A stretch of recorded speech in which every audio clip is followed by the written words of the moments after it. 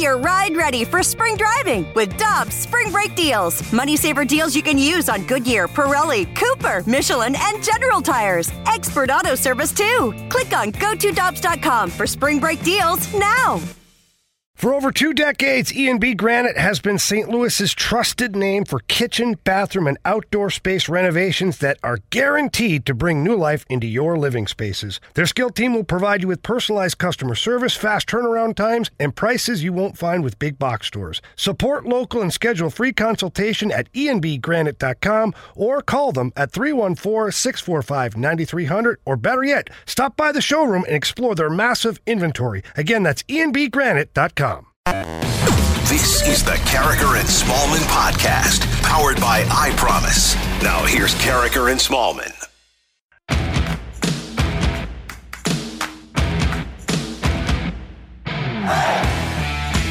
Good morning, everyone, and welcome to Carricker and Smallman on 101 ESPN. Michelle Smallman, Randy Carricker with you. It's 7 o'clock. Your time check brought to you by Clarkson Jewelers, an officially licensed Rolex jeweler. And we have learned in the last 10 minutes, the bulletin coming in officially, that Michelle Smallman is back on 75 hard, but it's 30 hard, and we'll call it 30 harder. So it's miserable. We told you that she was going to get off at Christmas time. She got wine. She got fun stuff to partake of over the course of the holidays. And now we learned that Sunday you started up doing this miserable stuff again? Yeah, it's called phase 1. And I don't know why I hate myself so much that I keep putting my body through this. But you get used to the 75 hard routine. Once you complete it, that's 75 days that you did the same thing every day. And it really does become ingrained in you. Mm-hmm. So then I, as you mentioned, took some time off, probably got a little too loose on my diet and a little too sedentary over that time, gained a few back, and I just thought, you know what? I did not suffer for 75 days to let all of this go to waste. So there's another part of 75 hard. It's called phase 1, and it's where you do everything you did for 75 days, plus you add a couple more things on it to really just crank up the percentage on the misery index. And I'm on day 3, and it's 100% chance of rain tomorrow, and it's going to snow the next 2 days, so it might only be a 3-day endeavor, but I just figured I might as well try to get back on the wagon. Congratulations, because you got back quicker and more successfully than I did. After you quit? After my 27 days, I was out. Are you still out? Oh, big time. Yeah, come on. I still got bonbons left over. Yeah, you handed me some candy or some holiday treats that we had in the office that I didn't have over the break, and that was really difficult yesterday to say no to those. Let me tell you. Michelle, we spent a lot of yesterday morning talking about the San Diego Padres acquisition of Blake Snell from the Tampa Bay Rays. That trade yet to be official.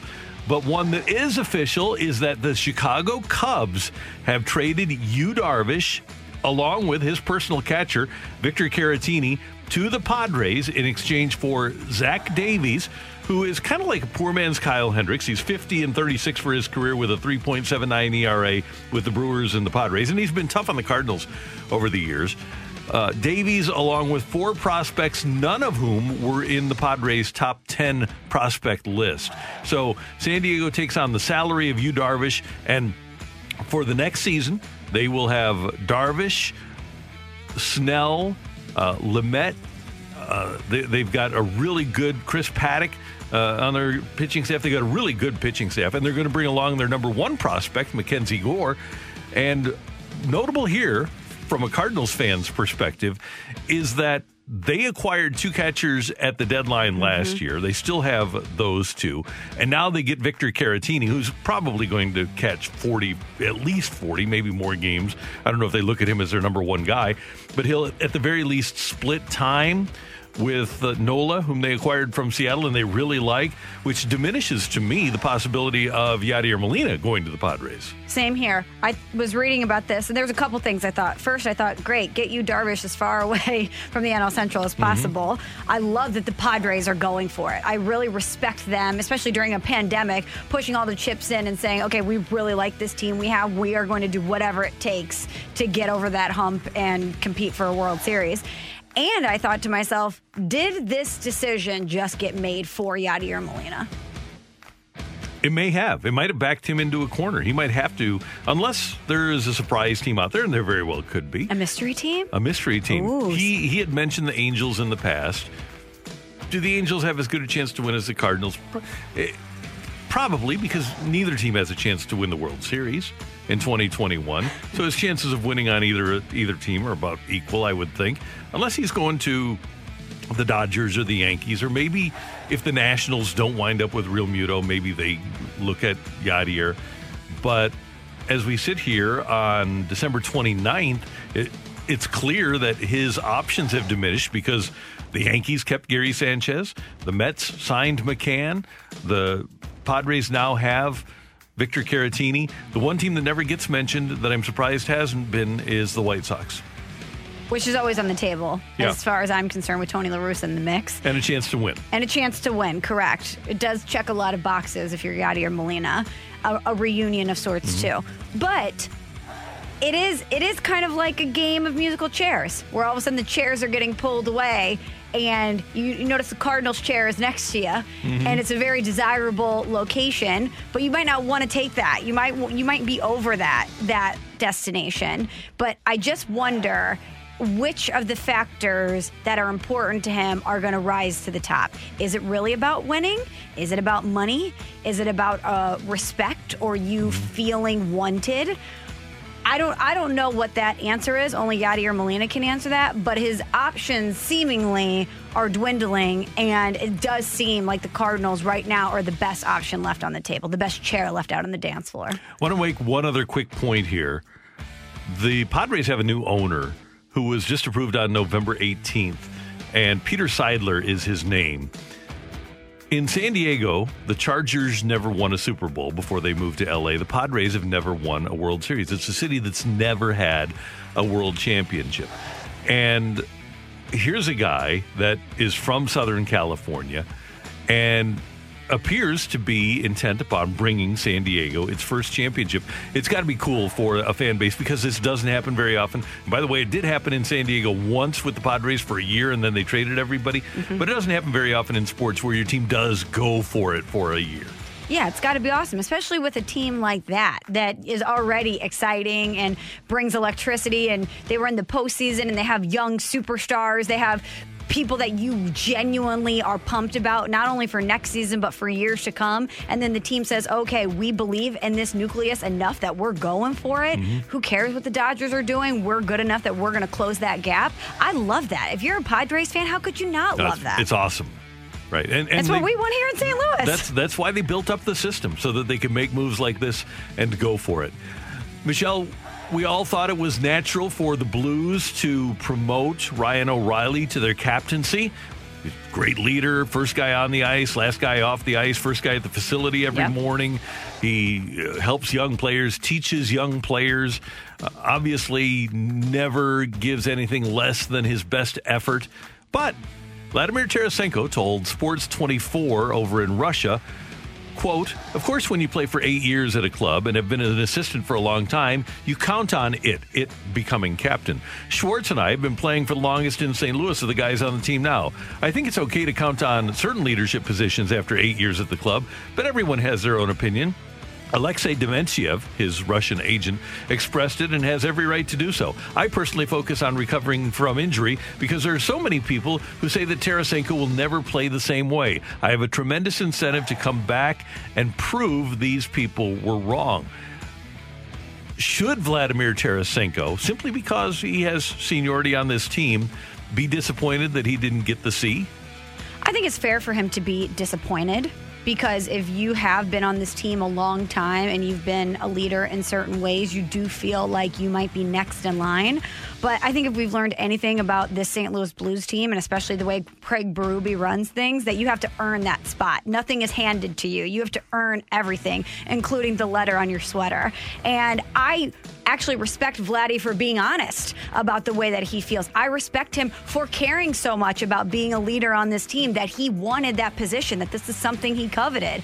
I wouldn't expect him or while he did say, yeah, I'm already thinking about proving other people wrong, I'm back to focusing on the injury, I would want another member of my team to say, yeah, that's something that I want. I want to be a leader, because guess what? When he gets back out on the ice, he's going to take that energy and he's going to apply it to the way that he plays and the way that he interacts with his teammates. Your biggest star should absolutely wear a letter. There's no doubt. And Tarasenko has worn a letter for a long time. And if you are the biggest star and you show that propensity to be a really hard worker and a face of the franchise guy, which can't be dismissed when you wear the C, you have to talk to the media every game day, before and after. And Vladdy has shown a propensity to not want to interact with the fans through the media. He disappears a lot. Pietrangelo, Backes, they're always there on game day, before and after the games. O'Reilly is always there, even when he wasn't wearing a letter. So that is just part of it, is being the public face of the franchise and not brooding and being upset when the team loses or things aren't going your way. A guy like Sidney Crosby clearly has the entire package, right? He's their best player, but he's willing to be the face of the franchise as well. Ovechkin in Washington, same way. Face of the franchise, meets with does all the things necessary. Hard worker, presents himself as the face of the franchise, best player. I think it's more important to be a leader and to wear the C, to be the leader of the team. I think it's actually more important to do the other things well than be the best player. I think it's more important to be a guy like Backes. Be a guy like Brian Sutter. Brian Sutter was never, not 1 year, was the best player on his team. Bernie Federko, every single year that Brian Sutter played, was the best player on his team. Brian always wore the C because the C, to me, defines leadership. Mm-hmm. And while I respect Vladdy's opinion and I respect him wanting to wear the C, how can you wear the C when you're not even going to be on the ice with your teammates for a portion of the season? That's going to be really difficult for you to lead and for you to speak to the media and do all the things that a captain is required to do when you're not there. Michelle, what's the most important ability? Availability, Randy. Thank you very much. Yeah, and through no fault of his own, he's been an incredibly durable player until last year. Even with the surgery that he had in 2018, before 2018, 2019, he only missed like 6 games. So he's been an incredibly durable player, but he did only play 10 games last year, and he's going to miss at least a couple of months this year. So it just wasn't the right move at the right time for the Blues. I think the right move at the right time was made when they named Ryan O'Reilly as their captain. Agreed, but I do like this fire that we're seeing from Tarasenko about the fact that he's proving people wrong, the fact that he feels slighted. Whatever he needs to motivate himself to go through this rehab and be the Vladimir Tarasenko that he once was when he returns to the ice, I'm all for it. Michelle, he will never be the same. And let's get him this audio so he can have it on loop, bulletin board material. Third shoulder surgery, he'll never be what he was. We can't count on that at all. No, the expectations are not there. But don't you think if you're in his shoes or his skates that you need to have that fire to prove people wrong? I would rather him be coming out and saying all this stuff and saying I should have been the captain, because I want passion. I don't want apathy. I wouldn't want him to say, hey, I'm not going to be on the ice. I don't want to be the captain. No, you don't want that out of somebody that you expect to be a star for you and that you expect to have a certain level of cachet in your organization. All I'm saying is it's great to have fire, great to have motivation, better to have a functioning shoulder. That's true. That's true. Can't argue with that. Feel really bad for Patriots fans and the Patriots this morning. Patriots were swept by the Bills for the first time since 1999, 38-9 on Monday Night Football. You feel bad for the Patriots, Randy, do you? Pats fans, I feel for you. You feel for him. Oh, yeah. When Belichick threw that phone last night, I thought, it was the best. Is Randy just gleeful right now? It was the best. That was awesome. Other football news, Dwayne Haskins released by Washington. Joe Buck referred to him as the master of fun during his telecast the other day. Dwayne out his girlfriend's birthday party with strippers, but without a mask. Interesting dynamic there with the girlfriend's birthday party being with strippers. And a group of women wearing his jerseys, right? Yeah. There was an interesting cocktail of things going on there. And then he didn't play well, and they cut him yesterday. And I wonder if he will find himself to another NFL team. I wonder if he'll get another chance as well, because everything we're hearing coming out of Washington was this wasn't just a football move. This was about the person as much as it was about the performance. And he is young. He does obviously have some sort of skill. I wonder if this is a wake-up call for him, if he's getting a jolt of reality, that he's not going to be able to just do whatever he wants and have no consequences applied. But I can imagine another team taking a flyer on him as a backup and seeing what he can do. I certainly hope that for his sake this isn't the end of his NFL career, because if so, very short-lived. You have the second pick in the NFL draft, and you know what has happened with Braxton Miller, quarterback at Ohio State, who became a wide receiver. You've seen what happened with Cardale Jones. You've seen what happened with Haskins. You've seen what happened with Terrell Pryor. He became a wide receiver. Are you taking the Ohio State quarterback, Justin Fields, with the number 2 pick? I am. Because I'm not. You're not? Nope. Because of the lineage there? Yep. I would like to judge every person individually, every player individually. And with that skill set, I'm taking a chance because, hey, he could be the one that's different. He could be the one that changes everything. And the most important currency in sports, Randy, is a franchise quarterback. And I would roll the dice on that every time. I would, you know what? I'd be more inclined if I had the second pick in the draft to take Kyle Trask. Wow. And Trask, he's got the 1-year body of work. Now, it might be a 1-year body of work like Joe Burrow, but that's what Haskins got drafted on, was 1-year body of work. And a personal relationship, maybe. Well, that helped. His son went to high school with, or Dan Snyder's son went to high school with Haskins. Bill Parcells had a rule when drafting quarterbacks to have the guy have at least 30 starts in college under his belt. I still, even though it doesn't happen very often, that's why I would have been really messed up when Kyler Murray was at the top of the draft board. But I think I would still be inclined to abide by that rule if I were a pro scout, a general manager. I want to see that guy play a lot in college, give him as much of a palette to evaluate as possible. That's Michelle. I'm Randy. Next up, we've got a little bit of What's Better. Get your text into the Air Comfort Service text line, 65780. What's Better is next on 101 ESPN. We're right back to the Carricker and Smallman podcast on 101 ESPN.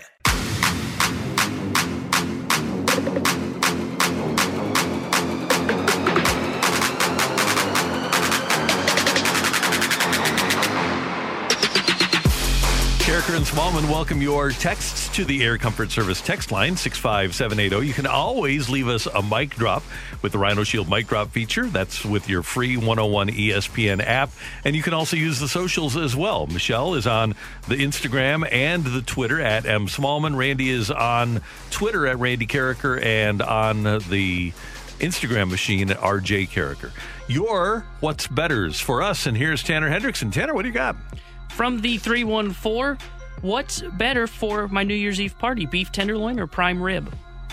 I'm going to go beef tenderloin, Michelle, because I am just not a huge prime rib guy. And I do like a well-prepared beef tenderloin, so I would just go that way. Which cut of meat is the one that we use the horseradish sauce with? Prime rib. Then I'm going prime rib. Okay. Strictly because of condiments. Okay. Prime rib kind of reminds me of the Flintstones, just a giant cut of meat. So I'm more of just a regular, I'll go ribeye, I'll go a New York strip before I'll go prime rib. Nice. From the 314, what's better, a broken down, talented quarterback or a talented quarterback that's a head case? Well, I'd rather have a talented quarterback that isn't injured. So I'll take the head case. I'm going to take the broken down guy and hope that he's available for 10 games. The head case is never going to work out for me. He's never going to win. Head case quarterbacks just don't win. As talented as Jeff George was, an Illini guy from back in the day. That's right. But he, with his exceptional talent, was a head case, and teammates didn't like him, coaches didn't like him, and it just never worked out, even when he played reasonably well. But if you have a broken down Peyton Manning at the end of his career who can't do anything, he can still help will a team to victory by not doing stupid things. Yeah, great defense helps because he was. Yep, but if you don't give the ball up, that's half the battle. I'm trying to quickly run through my brain and think of a head case quarterback that was talented enough to where the the drama and the chaos of the head case stuff didn't matter. And I can't think of one off the top of my head. 65780 if you can come up with one. I don't know if we could consider Jim McMahon at the time he was a Super Bowl quarterback a head case. He was eccentric, but everybody loved him in that building. We're talking about guys like Haskins or George, where you just, even Tony Banks when he was here, guys that don't show up for practice, that stay in Miami to go to their girlfriend's birthday party or do what Haskins did. You can't be the leader of a franchise and have that franchise succeed when you do that. Just doesn't work. Okay, two into the text line quickly. Michael Vick. Never went to a Super Bowl. Donovan McNabb. I don't think Donovan McNabb was a head case at all. I think he was a really good leader. He was kind of goofy with football, like not knowing that they had the game ended at the end of overtime, but there was never any outside issue with Donovan McNabb and beyond being within the building. In fact, everything was awesome with McNabb until T.O. showed up. What about this one? Last one, and then we'll move on. Jay Cutler. Again, never went to a Super Bowl. That's a perfect example of a head case quarterback that nobody liked, that just couldn't get the team over the hump. I wonder if he really was a head case or he just did his own thing. He didn't play by the rules. Well, who was it a couple of weeks ago that said he was the worst leader he'd ever been around? Oh, that's right. Oh, gosh. Devin Hester? No, it wasn't Hester. I thought it was. Yeah, Was it? I thought he was on a radio show and said, yeah, he's the worst leader I've ever been around. And that's a part of the quarterback's job. From the 636, what's better, a superstar athlete that never wins in the playoffs or a third or fourth liner that is known as a playoff performer? I'm always taking the big game guy. Me too.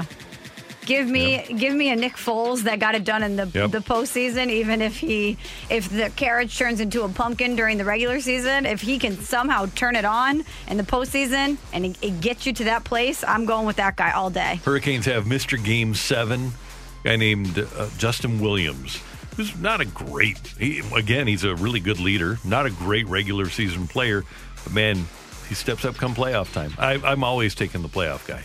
From the 636, what's better, Home Alone 1 or Home Alone 2? Ooh, that's a really good one because both are great. Yeah, I'm going with Home Alone 1 simply because it was cutting edge and new and different, something that we had never seen before. And obviously Home Alone 2 was a lot more the same, just in a different location. Mm-hmm. Yeah. I'm going to choose 1 as well because of the Midwest feel, because it's based outside of Chicago. While it's fun to watch him run through New York and be in his uncle's renovated or currently under renovation townhouse, I like the Midwest feel more. Yeah. Does the Division of Family Services get called after number 2, by the way? You would think so. Yeah, I would think so. I was doing a Peloton ride the other day, and they were talking about Home Alone, the instructor was. Think about how rich that family was, that they had all of those people in their house, that they flew to Paris for their vacation. They're in first class. They had gifts shipped over for everybody. Yeah. The mom's haggling her watch and her earrings and all her jewelry to get back to see her kid and is able to even have the money to fly back early. I mean, they were working with some serious capital, those McAllisters. And they had the financial wherewithal to charter a plane. That's right. If the person at the desk would have been able to pull it off, they could have chartered a plane back to Chicago. There you go. What's better on New Year's Day, the college football playoff or if we had a winter classic? College football playoff. Yeah, I'm going to go with the college football playoff, too.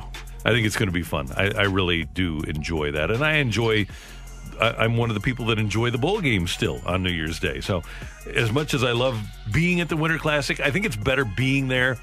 But on a normal day, if I'm watching a Winter Classic from Soldier Field or Fenway Park, I'd rather watch a bowl game.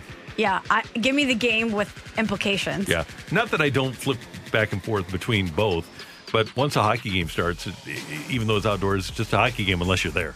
From the 618, what's better, Christmas Vacation or Christmas Story?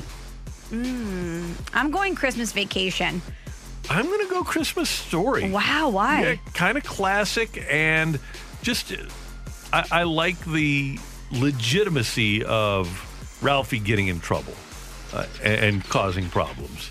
You don't think that the Griswolds and what they dealt with on Christmas in a normal non-pandemic year is reality? Everybody has their kooky Uncle Eddie that comes over in the RV. Well, see, maybe not everybody. That's why I went with the legitimacy, because what happened with the Christmas Story could really happen. You have to live in Jeffco for what happened in a Christmas Vacation to happen, right? No, but everybody has... I mean, think about that scenario where it's the nuclear family, both parents on each side, the crazy uncle. Everybody's got that moment where they're getting together and they say, oh, is cousin so-and-so going to be there? Yeah, for Christmas. Yeah. So I'm still going to go with the Christmas Story. Right. We have controversy here. All right. Thank you, Tanner. Thank you. And thanks for your text to the Air Comfort Service text line 65780. We're looking back at the decade coming up. We've got the best of 2017 on Carricker and Smallman on 101 ESPN. We're right back to the Carricker and Smallman podcast on 101 ESPN. As we look back at the last decade of sports, today we look at 2017. And Michelle, there was a lot that went on in 2017, starting with the Cardinals and Blues, both not having their best years. The Cardinals 83-79. They lost to Milwaukee on the second to the last day of the season. If they would have won that game, the Cardinals would have played for a wild card spot on the final day of the year. Tommy Pham, the team MVP. Paul DeJong led the team in homers. Yadi Molina in RBIs. Pham in batting average. But overall, kind of disappointing that the Cardinals missed the playoffs for the second year in a row. We're not used to that here. No, we are not. And I was in Connecticut at the time. What was the state of Cardinal Nation at that time? Oh, up in arms. Absolutely. I'm assuming. I can only imagine. Yeah, you can't win just 83 games and then finish third in the division either. Even though it was down to the wire? Yeah, that doesn't satisfy Cardinal fans. As you know, It's true. There is a sense of entitlement here, and especially because it was the Cubs that won the division, that made it sting all the more. Yeah, that's not a comfortable space for Cardinal fans to be in. The Blues also had an interesting season. They played in the Winter Classic on January 2nd, beating the Blackhawks 4-1. Tie game, third period, Vladdy. The take there and the twist by Panik. Started back up, might be an odd man rush. Only one back, and it's Hjalmarsson. The feed to Tarasenko. Triple one in front, they score! He has been the man all day, and he has broken the tie. That was loud. 47,000 people watching a hockey game. That's the one event that I was so upset to miss. It was very cool. It could have been better if it would have been a little bit colder and we would have had some snow, the snow globe effect, but it was really cool when Vladdy scored again. Turned right back along again. Laterra got it to Tarasenko. Shooting, he scores! Tarasenko again! A turnover at the red line by the Blackhawks. Bouwmeester with the steal. Fabry with a beautiful little pass. Some help from Laterra, and Tarasenko skating left, shoot right, beats Crawford. I really hope in the future we see a game like this from Vladdy again, where he can just take over and dominate. He did dominate that day. It was very cool. It was a great day, and it was so much fun. And it was interesting, Michelle, that less than a month later, the Blues fired Ken Hitchcock as their head coach and replaced him with Mike Yeo. Were you surprised when that happened? No, we had reached that point. You kind of figured it was just going to happen. He was the successor in waiting type deal, right? Right. And things just did not go well in January. And the Blues wound up actually getting to the playoffs. They beat Minnesota in the first round, but then lost to Nashville in the second round. But they turned it around. They just quit listening to Ken Hitchcock, and they turned it around under Mike Yeo. Sometimes you just need a change of voice. Sometimes you just need that change. And as Blues fans, we're grateful that change happened because it got us one step closer to the inevitable coach that will get the Blues to the promised land, and Craig Berube. Exactly. It was an interesting second year for Barry Odom. Got off to a bad start at Mizzou, but then they won their last 6, including a dramatic victory over Arkansas in their regular season finale. We tried once, it came up short. Nonetheless, here goes Missouri trying to win this game. To try and make it a 6-game winning streak. McCann. The Tony is the holder, Wise is the snapper. With 9 seconds, McCann's field goal is easily good. Missouri grabs the lead with 5 seconds showing. 48-45. Locke leads him down. McCann finishes it off, making his 10th straight field goal kick. And it would take a minor miracle for Arkansas to pull it off now. Missouri 5 seconds away from 6 straight wins. And you're kind of thinking, okay, Barry Odom has it figured out here. He's got this program going because his first year in following Gary Pinkel, 2016, was not very good. But, man, they really turned it on in the second half of that 2017 season. They did. It was exciting for Mizzou fans. Even hearing that highlight, I'm thinking, there you have 2 NFL-caliber players that you're talking about in Tucker McCann and Drew Locke. Right. You had a lot of good things happening, but it didn't turn out, as we will hear in later years. Mizzou basketball also was horrible again. They fired Kim Anderson, and they hired Cuonzo Martin. This is a special day for me. It just feels like home. This is one of those days, as you begin your coaching career, you start thinking, will I ever get an opportunity to coach at a place like Mizzou? And now to be home, just up I-7, is a tremendous feeling. As you all know, I'm a Midwest guy. And to be at home amongst family, friends, loved ones, supporters throughout the state of Missouri is a great, great feeling for me. And Michelle, very soon after he was named the head coach at Mizzou, Cuonzo Martin was able to recruit the number 1 basketball player in the country, Michael Porter Jr., who had committed to Washington. They fired Lorenzo Romar, and Michael Porter Sr. was hired as an assistant at Mizzou, and Michael Porter Jr. is brought in. And I don't know that there's ever been as much excitement since the Norm Stewart days around the Mizzou program as there was when they got Michael Porter Jr. to commit. It was incredible. Even back to the day that they hired Cuonzo Martin as an Illinois girl, I thought, man, that is a great hire. That is a guy that I would have loved to see go to Illinois. He, as he mentioned, is from the area. He knows how to recruit here. He's a guy that can get people to play for him. And it seems like he was the right choice, obviously, with the way the Mizzou basketball program is trending. But that was a lot of excitement surrounding Mizzou basketball. And unfortunately, we never really got to see the Michael Porter Jr. that Mizzou fans expected. But in that moment, there was a lot of hype. I don't know if Mizzou basketball had been featured on SportsCenter or talked about nationally as much in a long time as they were in that moment. And Porter went into that next season as the preseason SEC Player of the Year, not the Freshman of the Year. He was the preseason co-SEC Player of the Year. And obviously, Cuonzo has dealt with a lot of bad luck with the injuries to both Michael and Jonte Porter and some of the defections.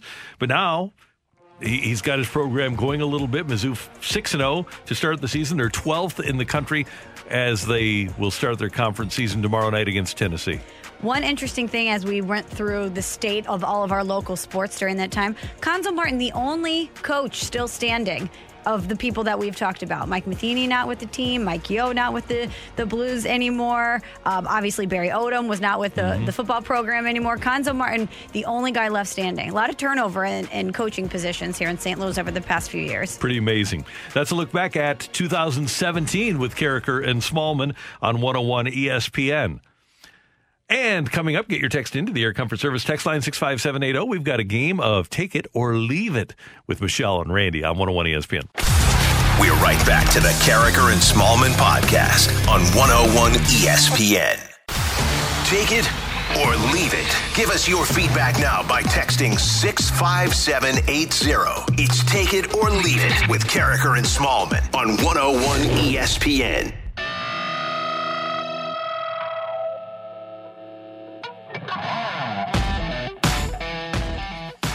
That text line again, 65780. We'd love to have you participate in Tioli on 101 ESPN with Michelle and Randy.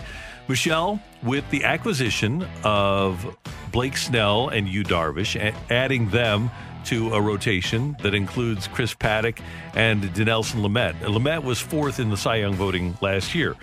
Darvish was 2nd in the Cy Young voting in the National League last year. Snell has won a Cy Young. Take it or leave it. In a 3-game series, you would take Darvish, Snell, and Lamet over Clayton Kershaw, Walker Buehler, and David Price. I think I'm going to take it. I am too.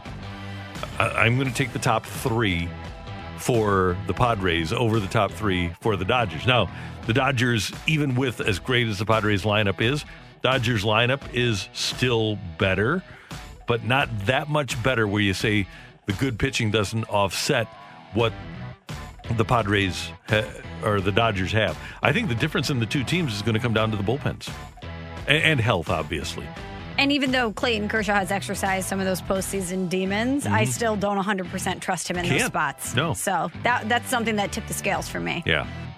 All right, Randy, last night watching the Patriots-Bills game, you may have noticed that they showed Cam Newton's morning schedule. They talked about Cam Newton's routine.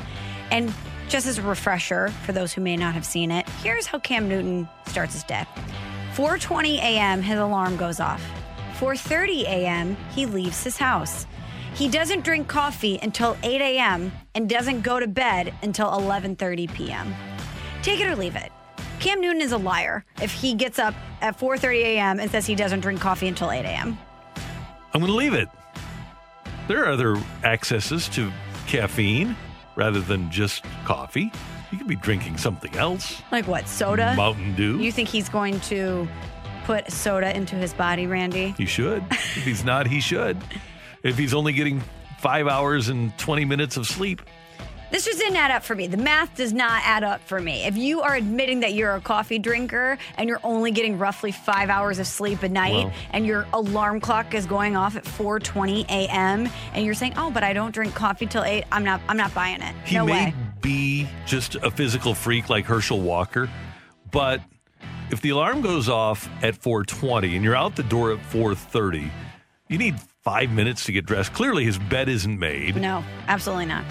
He's not eating breakfast, not very healthy. You should eat breakfast when you get up, and not taking a shower when he goes into the office. Well, I imagine he could eat and shower at the facility. Okay, that's fine. But I think you should eat right when you get up. I don't think you should have that growling stomach as you drive into the practice facility. It's probably a good point. So, but a Keurig, Randy, to pop that pod in, hit start, takes 30 seconds. 30 seconds, right. It'd be very easy for him to do that. I don't know why you wouldn't drink coffee until 8 a.m. It doesn't make any sense. Except if he's just trying to prove a point. Say, hey, I just wake up naturally. I don't need coffee. Okay. Or maybe he's lying. I just don't buy it. Okay, if you're admitting that you're drinking coffee at 8 a.m., I think that you're waking up with a cup of Joe at 4:20. Yeah, probably. That was my second choice. I'm going to go with this. Take it or leave it. Cam Newton signs for the 2021 season before Dwayne Haskins does. Oh, I'll take it. I wonder who will take him as bad as he's been. Who, Cam? Yeah. It's a great question. Because at least with Haskins, he's only like 21 and has a chance to get better. Cam, he's peaked. He is what he is at this point. Yeah, with Haskins, too, it's a reclamation project. Yeah. There's always a head coach that thinks, I can extract the best out of this guy. He's not going to pull these shenanigans, the strip club deal with me. Maybe he's learned his lesson. There's still some talent there. Well, it's a low-risk move. Whereas, with Cam... And I wonder how many coaches have the Bill Belichick intimidation factor. Mm-hmm. He couldn't be better under Belichick. Right. What makes me think that I can get something out of him? Good point. Yeah. Maybe Haskins will go play for Urban Meyer. Maybe. As a backup. In Jacksonville, behind Trevor Lawrence? Yep. Maybe. Tanner, what do you got for us? All right, take it or leave it. The Baltimore Ravens would like Cam Newton as their backup rather than Robert Griffin III. I'm going to leave that. Cam has that personality where he wants to be a starter. He's Superman. And RG3, even though he's been hurt for the last couple of weeks, has subjugated his ego to the point where he is happy, more than happy, being the backup for Lamar Jackson. Yeah, RG3's been great in that role for Baltimore. From the 618, take it or leave it, Trevor Bauer sees that staff in San Diego and says, I want to join. Ooh, good. I'm going to leave that because I don't think that the Padres, at least as far as I understand, are taking on the entire contracts for Snell and Darvish. I don't think they want to spend that 1 year, $40 million on Bauer. I think he's more likely to go to the Dodgers. But I'll still take it because he's probably seeing what they're doing over there, and it looks fun and exciting. He wants to be a part of that staff. He might like it, but they might not like him as much. Right. I think he'd probably have to take a lot less than he thought he was going to get or would get to go there. From the 618, take it or leave it, the Rams should pick up Dwayne Haskins for this Sunday's game. I'll totally take that. But they don't have time because he's got to do 5 days of protocols, right? Plus, they're trusting their evaluation of John Wolford. Yeah, right. And they brought back Blake Bortles. There you go. He's their backup for the week. They're set. Yeah. Oh, we're going to miss the playoffs. Don't say we on this show, okay? Sorry. That's you. That's not a My we team's deal. going to miss the playoffs. There you go. Should have became a Dolphins fan. Hey, there's still time. There's still time. Jump on the bandwagon. Did you not hear the T-Pain song? I did hear the T-Pain song. From the 314 Take It or Leave It, Torrey Krug scores more goals than Petro does in Vegas. Ooh, good question. I think Petro is going to get so many minutes and so much power play time that, and it'll be split up here. I don't think Krug will get as much power play time or as many minutes. I think Petro will score more, but I would think that on a per minute basis, Krug will. So I'm going to change your question a little bit. Krug gets more goals per minute than Petro. Would you take it or leave it? You think it'll be close? Yeah, I'll take that. I do. From the 314 Take It or Leave It, Vladdy should be left exposed in the upcoming expansion draft, and the Blues should sign Hoffman to a multi-year deal. Oh, I'm going to leave the multi-year deal off the bat because I just don't know what he is. Hoffman may or may not be very good defensively and play Craig Berube's game. We'll find out. But granted, he's played on bad teams, but his peripheral numbers in terms of being on the ice plus minus, not good. And in terms of Vladdy, I have to wait and see. I can't say right now. I'll say this because you want us to have a take here. I'm going to leave that. I don't leave Vladimir Tarasenko exposed to Seattle. Even though you think he's never going to be the Vladdy of years past. Right. But how hard is it? We're really excited about a guy like Hoffman being a guy that scored 20 goals 6 years in a row. I don't think Vladdy's going to be a 35, 40 goal scorer, 37, 38. But I think he can be a 20 to 25 goal scorer every year. And I'll pay for that. I'll pay $7.5 million for that for a couple of years. From the 314, Take It or Leave It, you would be okay with Yachty going to San Diego if it means you get a chance to watch him win another ring. Yeah, I'll take that. I'll take that too. I want him to have success wherever he goes. Yeah. I'll cheer for Yachty even if he's not wearing the Cardinal laundry. Because he's always going to be a member of our St. Louis community and he's going to wear a red jacket one day. I would, at this stage of the game, whatever Yachty or Molina chooses, I hope that it benefits him. I hope that he just continues to pile on and add to that Hall of Fame resume at this point. Cards and Padres first round of the playoffs again. Well, then I hope he loses. Okay. I hope he has a great series, Randy, but I hope the Padres lose. From the 314, Take It or Leave It, if we had fans in the stands when Petro returns to St. Louis, if he were to score, he would get a standing ovation like Pujols did when he came back to town. Oh, take it. I'm going to leave that. No, they aren't going to give him a stand. He'll get a standing O. They'll do a video for him.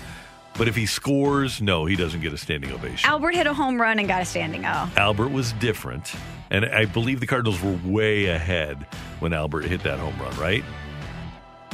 I just think that St. Louis sports fans are so respectful, and this is the first person to ever hoist the cup in Stanley Cup history, that first goal, they would give him a little bit of a cheer, and then I think after that, you're the enemy.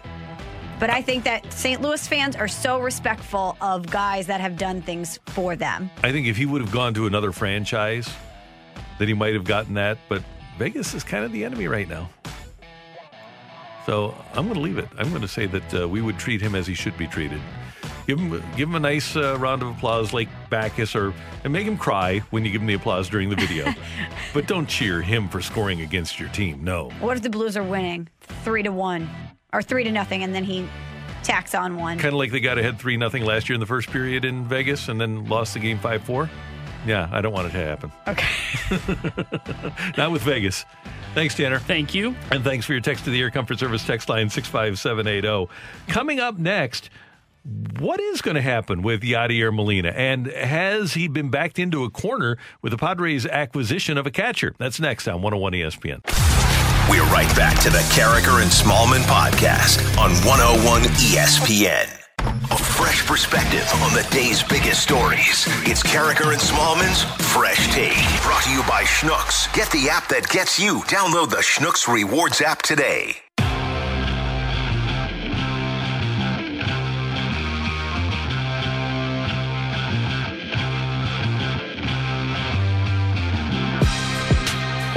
Just turned 8:02. Your time check brought to you by Clarkson Jewelers, an officially licensed Rolex jeweler. Carricker and Smallman, Michelle Smallman, Randy Carricker. And if you haven't heard, the Chicago Cubs, and we haven't touched enough on this, the Cubs traded Yu Darvish and Victor Caratini.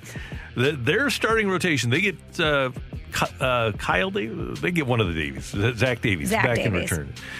Their starting rotation right now is Kyle Hendricks, Zach Davies, Alec Mills, and then two guys that you've never heard of before. That's their rotation. The Cardinals can just stand pat and improve their chances of winning this division. Which is, I think, part of their strategy. I think it is. Because they probably read the tea leaves. They read the financial situation. They knew with Theo Epstein leaving what the writing on the wall was for the Cubs. Biblical losses. That's right.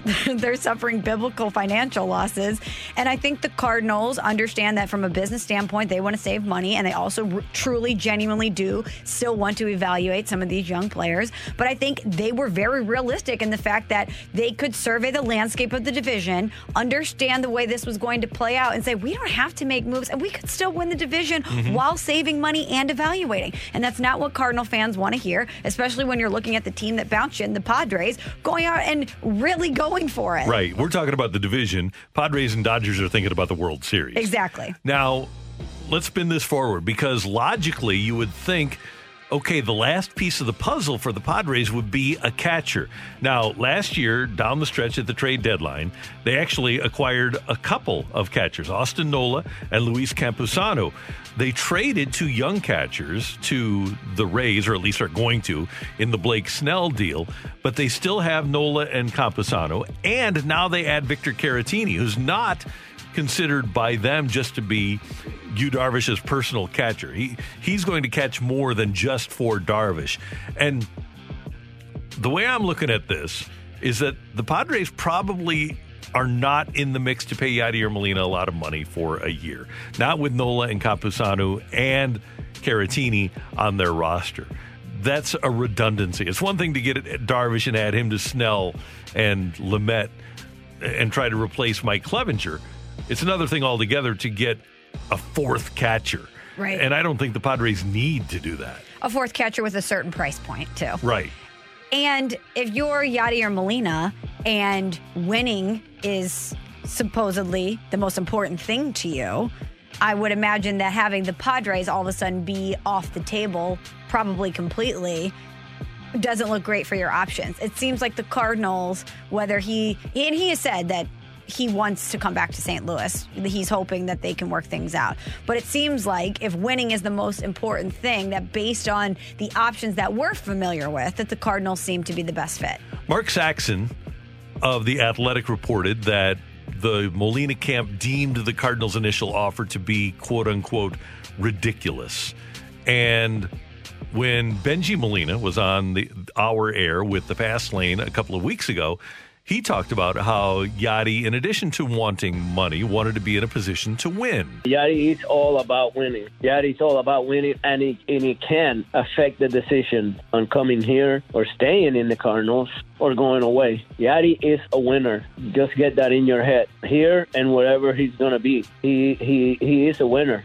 So that could play out, man. He's always talking about who he will get. He's always talking about who do we need. If we get this guy, we can just get over the hump. If we get this guy, we could be so good. If we get this guy, we can go to the World Series. If we get this guy, we can just fight for the playoffs and maybe get in. I mean, he's always constantly thinking that. So it could play out. But Yadi's a winner, man. Now, nobody disputes that. No. But here's the thing. How do you quantify that? The Cardinals spend a lot of money on analytics people to determine what the value of a player is. I don't know that there's a way that they can quantify what a winner is worth. Who is a winner? Are we saying that Albert Pujols over the course of the last 9 years is not a winner because he hasn't? Are we saying that Mike Trout is not a winner because he hasn't won a playoff game? How do we quantify that? Well, the Cardinals quantify what happens on the field, and that's how they determine the value of a player. And, Michelle, I really don't see the Cardinals going way out of their comfort zone in terms of paying a player. John Mozeliak said, yes, this is different because you're dealing with an iconic player. But does the iconic player that's a winner make him worth $5 million more than what your algorithm says he's worth? Does it turn him from a $10 million to a $15 million a year player? I don't think the way the Cardinals are operating it does. It doesn't. But the Cardinals also have made allowances for Yadier Molina in a lot of different spaces that other players did not get the same leash, if you will. And I think the Cardinals are looking at a situation where they're hoping that Yadi makes the decision for them, whether he decides to move on and then they say, we made him an offer, he's always going to be a part of the family, but he chose to move elsewhere, or like what's happening now, the cards are falling, no pun intended, and the Padres are off the table, the Yankees are off the table. All of these different options that might have existed for him all of a sudden aren't there, and then he can come back to the Cardinals and say, what is it going to take to get this done? I want to finish my career here, and then they're in the power position from a financial standpoint. But Yadi holds a lot of power within this organization. He determines when he plays, he determines a lot of things within the confines of the Cardinal organization that any other player would not be able to determine. So I don't wonder if maybe they go a little bit more out of their comfort zone financially to make sure it happens with Yadi if they know, in fact, that he's not going to go anywhere else. That's the thing. If they know that he's not going to go anywhere else, with so much pride, does he essentially crawl back to them and say, okay, I'll take your offer even though I thought it was ridiculous before? Or do the Cardinals, even if the Cardinals sweeten it by $1 million, does he still think it's ridiculous? Or does he take the same ridiculous money from the Nationals, for example, because he's offended that he's put so much into the Cardinals? And we don't know the answer to any of this, but just hearing Benji talk and hearing Yadi talk over the years about the level of pride that he has in his play, and hey, let's not dispute this at all. Benji, it might as well be Yadi talking, right? It's the same thing. There is no difference. So does Yadier Molina have it in him to come back to the Cardinals without as much power within the organization for essentially the Cardinals' price? But I would think that even if they gave him more money, he would feel like he won at some point. Because in addition to wanting to be a winner, I think that you hit on a very important aspect of this, and that's pride, and that's ego, and that's feeling respected and feeling wanted. And even though it was a completely different scenario with Albert Pujols, he was at a different point in his career. The Cardinals did get to that uncomfortable point. They made him an offer they weren't comfortable with. Think about the way he felt. Yep. Even though the Cardinals went above and beyond financially for him, even though he knew his place in Cardinal history and knew the way that he was appreciated by the fan base and by the organization, he still felt disrespected by that number and chose to go elsewhere for what, in the grand scheme of things, is a menial amount of money. Right. Because of the disrespect that he felt. And I don't know how Yadier Molina is going to continue to feel about that initial offer and if he'll be able to put it aside. But I do know that sometimes these players who know that they have given everything they have to an organization and don't feel that reciprocation, it's not something that they get over easy. No. Another X factor here is Andrew Knizner, because in 2011, after the season, we weren't hearing John Mozeliak say, yeah, I want to see more of Alan Craig. And Alan Craig wound up being a really good first baseman for the Cardinals. We are hearing Mo say, I want to see more of Andrew Knizner. I want to get an idea of what we have there. And that means if you want to see more of Knizner, that by definition, you're going to see less of Yadier Molina. And that's another thing that Yadi I would think, have to come to grips with, is if the Cardinals want to see more of his successor, is he going to be amenable to that? But are the Cardinals going to put their foot down? That, to me, is the bigger question. And I think that ultimately is why the Cardinals are going to stick to their number. And like you said, make Yadi make the choice. They're going to say, okay, this is the value we have on you. We'll sweeten it a little bit, but we can't go beyond this number. Force him into a situation where he has to decide, because I don't think they want him to be in charge of the organization anymore.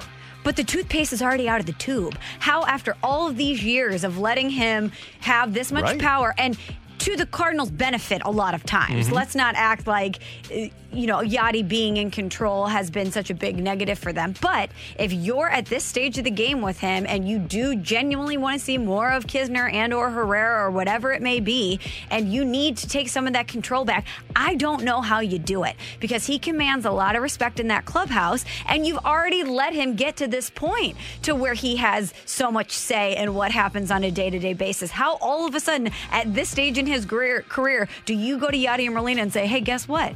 We're not letting you do this anymore. Tony has said, Tony La Russa, the hardest thing to do in baseball is manage a veteran player.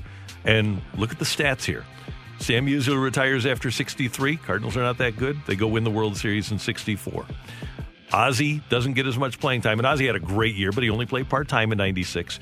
And the Cardinals win the division for the first time since the 80s. I don't think we can count Albert because he was still in his prime. But when you have veteran players, many times they aren't as effective, but you have to play them because they're the veteran superstar. They're exactly. McGuire can't play anymore in 2001. And then all of a sudden, once he doesn't play anymore, and it's Pujols playing, the Cardinals go from a team that missed the playoffs in 97, 98, 99, make it in 2000, but then really turn it on to a dynasty level in 2001 when McGuire retires. I think that's just part of the deal, is that sometimes you have to play guys because they're superstars, but they aren't as effective as they used to be. Sometimes you're better off, we use the term ripping off the Band-Aid and moving on to the next guy. Maybe that helps you win a little bit more. When you hate to say that, but the only term I can think of right now is that they become an anchor for your team. Well, then I don't see a scenario in which the Cardinals are able to satisfy both, and where they're able to have Yadier Molina come back to the team and they're going to have the chance to see more of Andrew Kisner. I agree. I don't see a likely scenario there. I agree. And they might think that that's a possibility, but I think if we all look deep in our hearts and we look at the way that he has expressed himself on social media and through his brother, I don't see a way either that Yadier Molina subjugates his ego and pride and says, yeah, I'm willing to play less and I'm willing to let Andrew Kisner play. This is leaving out the idea of him helping Kisner along. This is just letting Kisner play. Well, and think about last season when Yadi was out. We still didn't see a ton of Andrew Kisner. No. So it's not like even that train has started to leave the track where they could say to him, when you were out last season, look at what he was able to do. We want to see more of him. You don't even have that in your arsenal. When John Mozeliak wants to see more of the next guy, he gets rid of the old guy. He did it with Alan Craig so that he could see more of Oscar Taveras. He's done it in the past with other positions, and that's the way it works here. I wonder if the ridiculous offer is going to be the Cardinals' offer, or very close to the Cardinals' offer. And if they don't budge, it's going to be interesting to see what Yadier Molina chooses. Yeah. Can Yadi can he accept that leadership mantle, which would include him not being a player that plays as much? It'd be interesting. I don't know. Yeah, this is going to be fascinating. Speaking of a great leader, we heard from one on Sunday, and we're going to play you what he had to say and compare it to what's going on in St. Louis next on 101 ESPN. We're right back to the Carricker and Smallman podcast on 101 ESPN.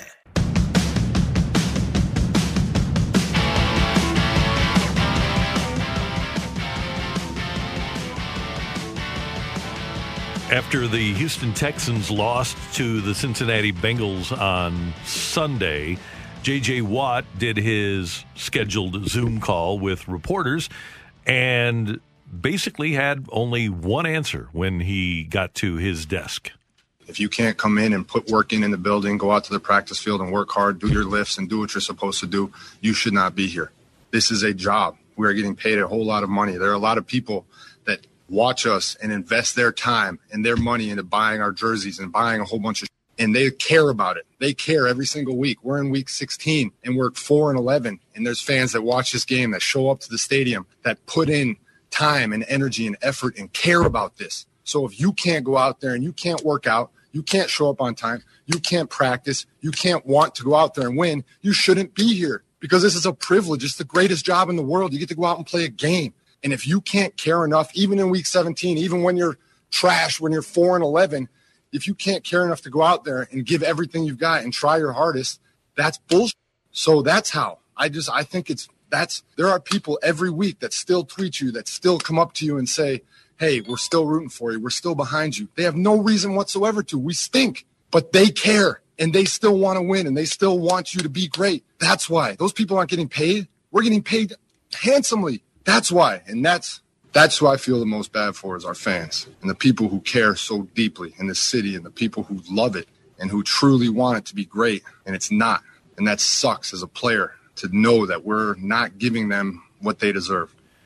If you are a Texans player and you have an inkling of caring, you take those words to heart, and they have an unbelievable week of practice. And if I'm the Tennessee Titans, I'm really going to take note of what he said and be prepared for a 4-11 team that comes in and is fighting fiercely, because J.J. Watt, he is a leader of that franchise.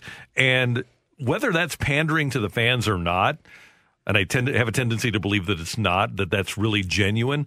But as a fan, man, that's what I want to hear.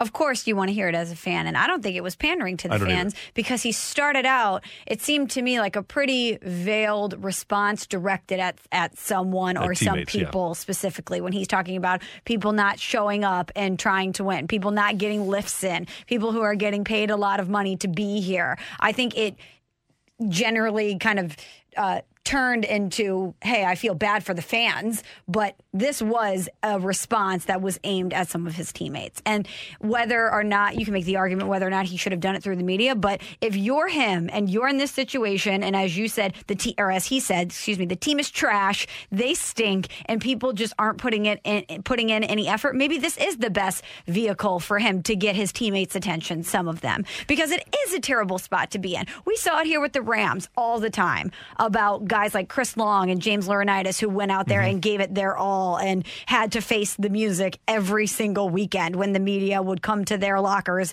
and say, hey, why'd you guys lose this week? And they had to answer. And it's a terrible position for you to be in as a player, to be the one who has to be the face of a losing organization. It stinks. But he's right. It's way worse for the fans who don't get paid millions of dollars to care about the state of the team. And are investing a large part of their income into the success. I've always said that what you want to do as a sports team is get people to invest emotionally so that they will invest financially. And those people that are coming up to him and saying, hey, we're still rooting for you, those are people that are invested emotionally. And if they're wearing their J.J. Watt gear, they're invested financially too. And it's not typical for a fan or a player to really care about that part of the sport where the fans are invested. So for somebody to recognize that, to me, is what we're talking about with leadership. When a fan can come up to you and you can appreciate what a fan is going through, when you can see that fans care as much about the wins and losses as you do, and hey, probably more in some cases. Probably more in most cases. I was just going to say there are a lot of players that don't care nearly as much as fans do. To recognize that is showing a great deal of awareness. But that's what I want from a leader. That's what we see from a Ryan O'Reilly. That's why he was named the captain of the Blues, because he gets things like that. He does. He takes the macro view, not the micro view. And you want a leader that gets it. And in some cases, guys after a loss are going out and they're partying and they're saying, hey, this was just a job and we're going to turn the page. Sometimes fans cannot move past a loss for a long time. It's something that sticks with you because you are emotionally invested. And if you're J.J. Watt and you're looking around at the state and the lack of culture or the lack of identity on your team right now, because the Texans are a mess and he knows it, and you want things to change, you need to shake it up. And being a vocal leader like that is one way you're going to get that accomplished. But it does seem like they've got a lot to clean up there. And while Yadi does a good job when he does talk to the media, he's not a guy that, and I don't know how he is out in public with fans, but in terms of communicating with the fans through the conduit between the fans and the media, or the fans and the players, which is, it's become social media, but throughout his career, he's not been a guy who has shown a propensity to want to speak to the fans through the media on a regular basis. He does now and then, but I don't believe that Yadier Molina has ever been the spokesman for the Cardinals. Who would you say is right now? Wainwright. And with the departure of Adam Wainwright and Molina, if they're both not back, I don't know. That's my phone. Sorry about that. Probably Brad Thompson. I don't know. I think somebody's going to have to grow into that job. J.J. Watt, even though Deshaun Watson is the quarterback who's making all the money, J.J. Watt clearly is still the guy with the Texans, isn't he? Sure.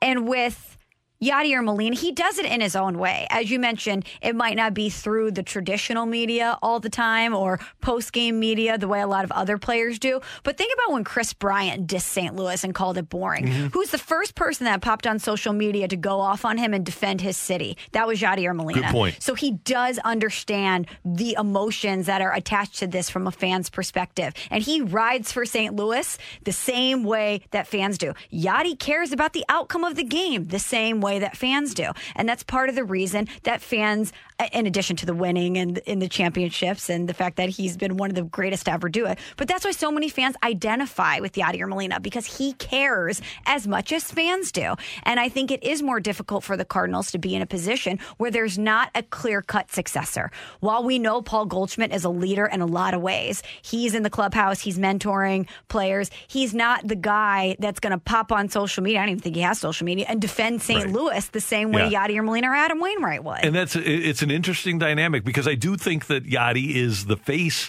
of the franchise. I just don't think he's ever been the spokesman. He's not a guy that says a lot, but there's no doubt that since the departure of Pujols, that he's been the guy that, if you're outside of St. Louis, especially if you're in this division, who's the first guy you think of? There's no doubt that it's Yadier Molina. Or Adam Wainwright. They go hand in hand. They're hand in hand. So if you don't have both of those guys, who is the face of the franchise? What's the identity of this Cardinals team moving forward? Who's the guy? Is it Jack Flaherty? Is it Paul Goldschmidt, who all of a sudden with Waino and Yadi not there takes more of a vocal role, maybe through the media? And he does talk to the media. Goldie's there all the time. I don't want to insinuate that he's not, but it's a difference. No, it's going to have to become Dylan Carlson. Absolutely. He's going to have to be the guy. And it'll take him a while to get to that point. No pressure, Dylan. Yeah, no pressure at all. But it'll take him a while to grow into that. And I'm assuming, right now he's in no position to be the face of the franchise. I'm sure that he understands that. But over time, he needs to understand that if he becomes the player that the Cardinals project him to be, it's part of the deal. If you'd like to weigh in on this, we're going to get back to it in the 9 o'clock segment. So you have about a half hour to get us a Rhino Shield mic drop. Do you think in 2021, are the Cardinals better off with Yadier Molina or without Yadier Molina? And we're getting differing views on the text line. We want to hear your voice, and we'll accept your texts again. But coming up next, we have The Fight on 101 ESPN. We're right back to the Carricker and Smallman podcast on 101 ESPN. Welcome to The Fight on Carricker and Smallman. In the red corner, Average Joe Listener. And in the blue corner, the undisputed king of morning drive. Please welcome Randy Carricker. Welcome back to Carricker and Smallman here on 101 ESPN. It is 8:35. That time check brought to you by Clarkson Jewelers, an officially licensed Rolex jeweler. And it's time for The Fight.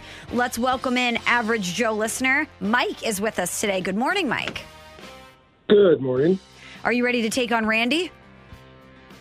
Yeah, I guess. I'm scared like anybody should be. Don't be scared. Don't be scared. His brain is intimidating, but he really is a gentle giant. I promise. Don't be scared. Okay, Mike, question number 1. The Blues beat the Chicago Blackhawks in the 2017 NHL Winter Classic 4-1. Who started in goal for the Blues in that game? Was it Carter Hutton, Brian Elliott, or Jake Allen? Jake Allen. In 2018, the Cardinals acquired Paul Goldschmidt from the Arizona Diamondbacks. The Cardinals traded away infielder Andy Young, catcher Carson Kelly, and who was the third player that was sent to Arizona? Was it Luke Weaver, Marco Gonzalez, or Mike Leake? It was Luke Weaver. Okay, Mike, question number 3. Which NFL team is the only team to go 16-0 in a season? Was it the Miami? Say that again? Patriots. All right, Mike. And last one before we bring in Randy. Gary Pinkel, former coach of the Missouri Tigers, is their all-time wins leader. What other FBS program does he lead all-time in wins? Toledo. Oh, Mike. Look at you. Shooting from the hip. All right, we're checking score here and bringing in Randy. All right, Mike, confidence check, but I imagine it's pretty high considering you didn't need the options for the final 2 questions. Well, sometimes you get lucky. And there you go. Randy, please say good morning to Mike. Hey, Mike, how you doing? I am great, Randy. How are you? I'm doing well. Thanks for listening. Thanks for playing. We appreciate it. Okay, Randy. Question number 1. Mm-hmm. The Blues beat the Chicago Blackhawks in the 2017 NHL Winter Classic 4-1. They did. Who started in goal for the Blues in that game? That was number 34, Jake Allen, and those beautiful sweaters. Randy, in 2018, the Cardinals acquired Paul Goldschmidt from the Arizona Diamondbacks. The Cards traded away infielder Andy Young, catcher Carson Kelly, and who was the 3rd player traded to Arizona? That was Luke Weaver. Question number 3, Randy. Which NFL team is the only team to go 16-0 in a season? I have a little patch in the office that says 19-0. It was the 2007 New England Patriots. I knew you'd know that one. And Randy, Gary Pinkel is the all-time wins leader at Missouri. And what other FBS program? Toledo. Whew, okay, we're closing out the year strong. What a fight today. Mike and Randy both got all 4 correct. All right. All 4 correct, which means that we go to a tiebreaker. And Mike, here's how this is going to work. I am going to read the tiebreaker question. As I'm reading it, Randy is going to write his answer down on the Post-it placed in front of him. You are going to get first crack at this on the air. You're going to get to reveal your answer. You only have 10 seconds to give us your answer after I read the question, and then Randy will reveal what he wrote on the Post-it. First one correct or closest to the pin wins. Okay, Mike? I'm ready. All right. Here is the tiebreaker question. Including this year's NFL game on Christmas, how many NFL regular season games have been played on Christmas Day? Oh, this is good. Write it down, Randy. I know. I got to think about it first. Okay. Mike, any answer from you? Today. Did you do the question again? 9. 9 from Mike. Okay. Yeah, and I'll say 7. Oh. All right. We have a winner and new champion, Average Joe Listener. Brought to you by Dobbs Tire and Auto Centers, your best choice for quality tires and expert auto service. Dobbs.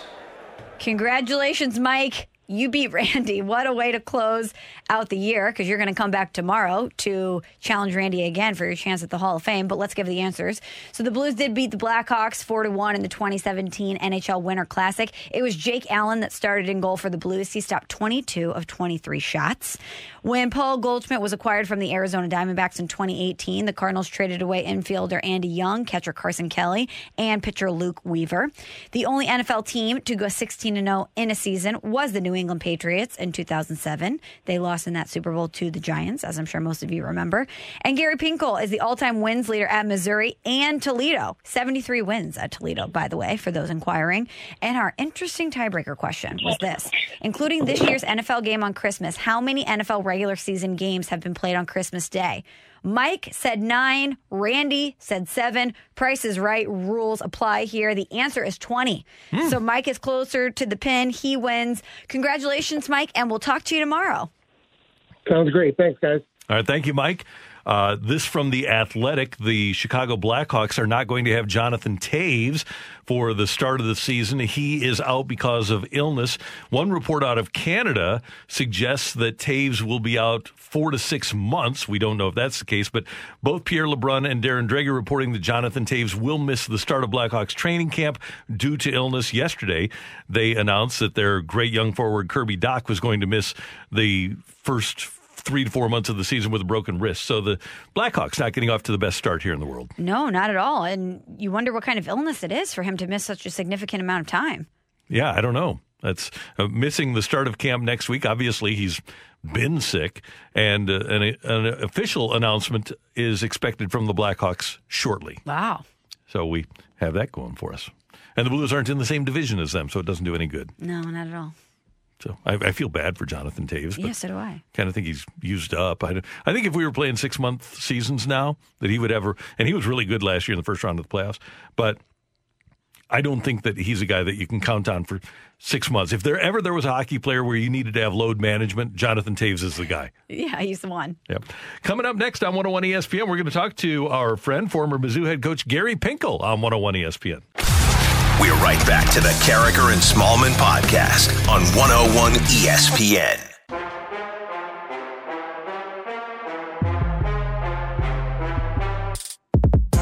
With Michelle Smallman, I'm Randy Carricker. Great to have you with us on 101 ESPN. And we head to the Brown and Crouppen Celebrity Line, and our friend, the former head coach at the University of Missouri, Gary Pinkel, kind enough to take a few minutes with us on this Tuesday morning. Gary, great to have you with us. Happy New Year. How you doing?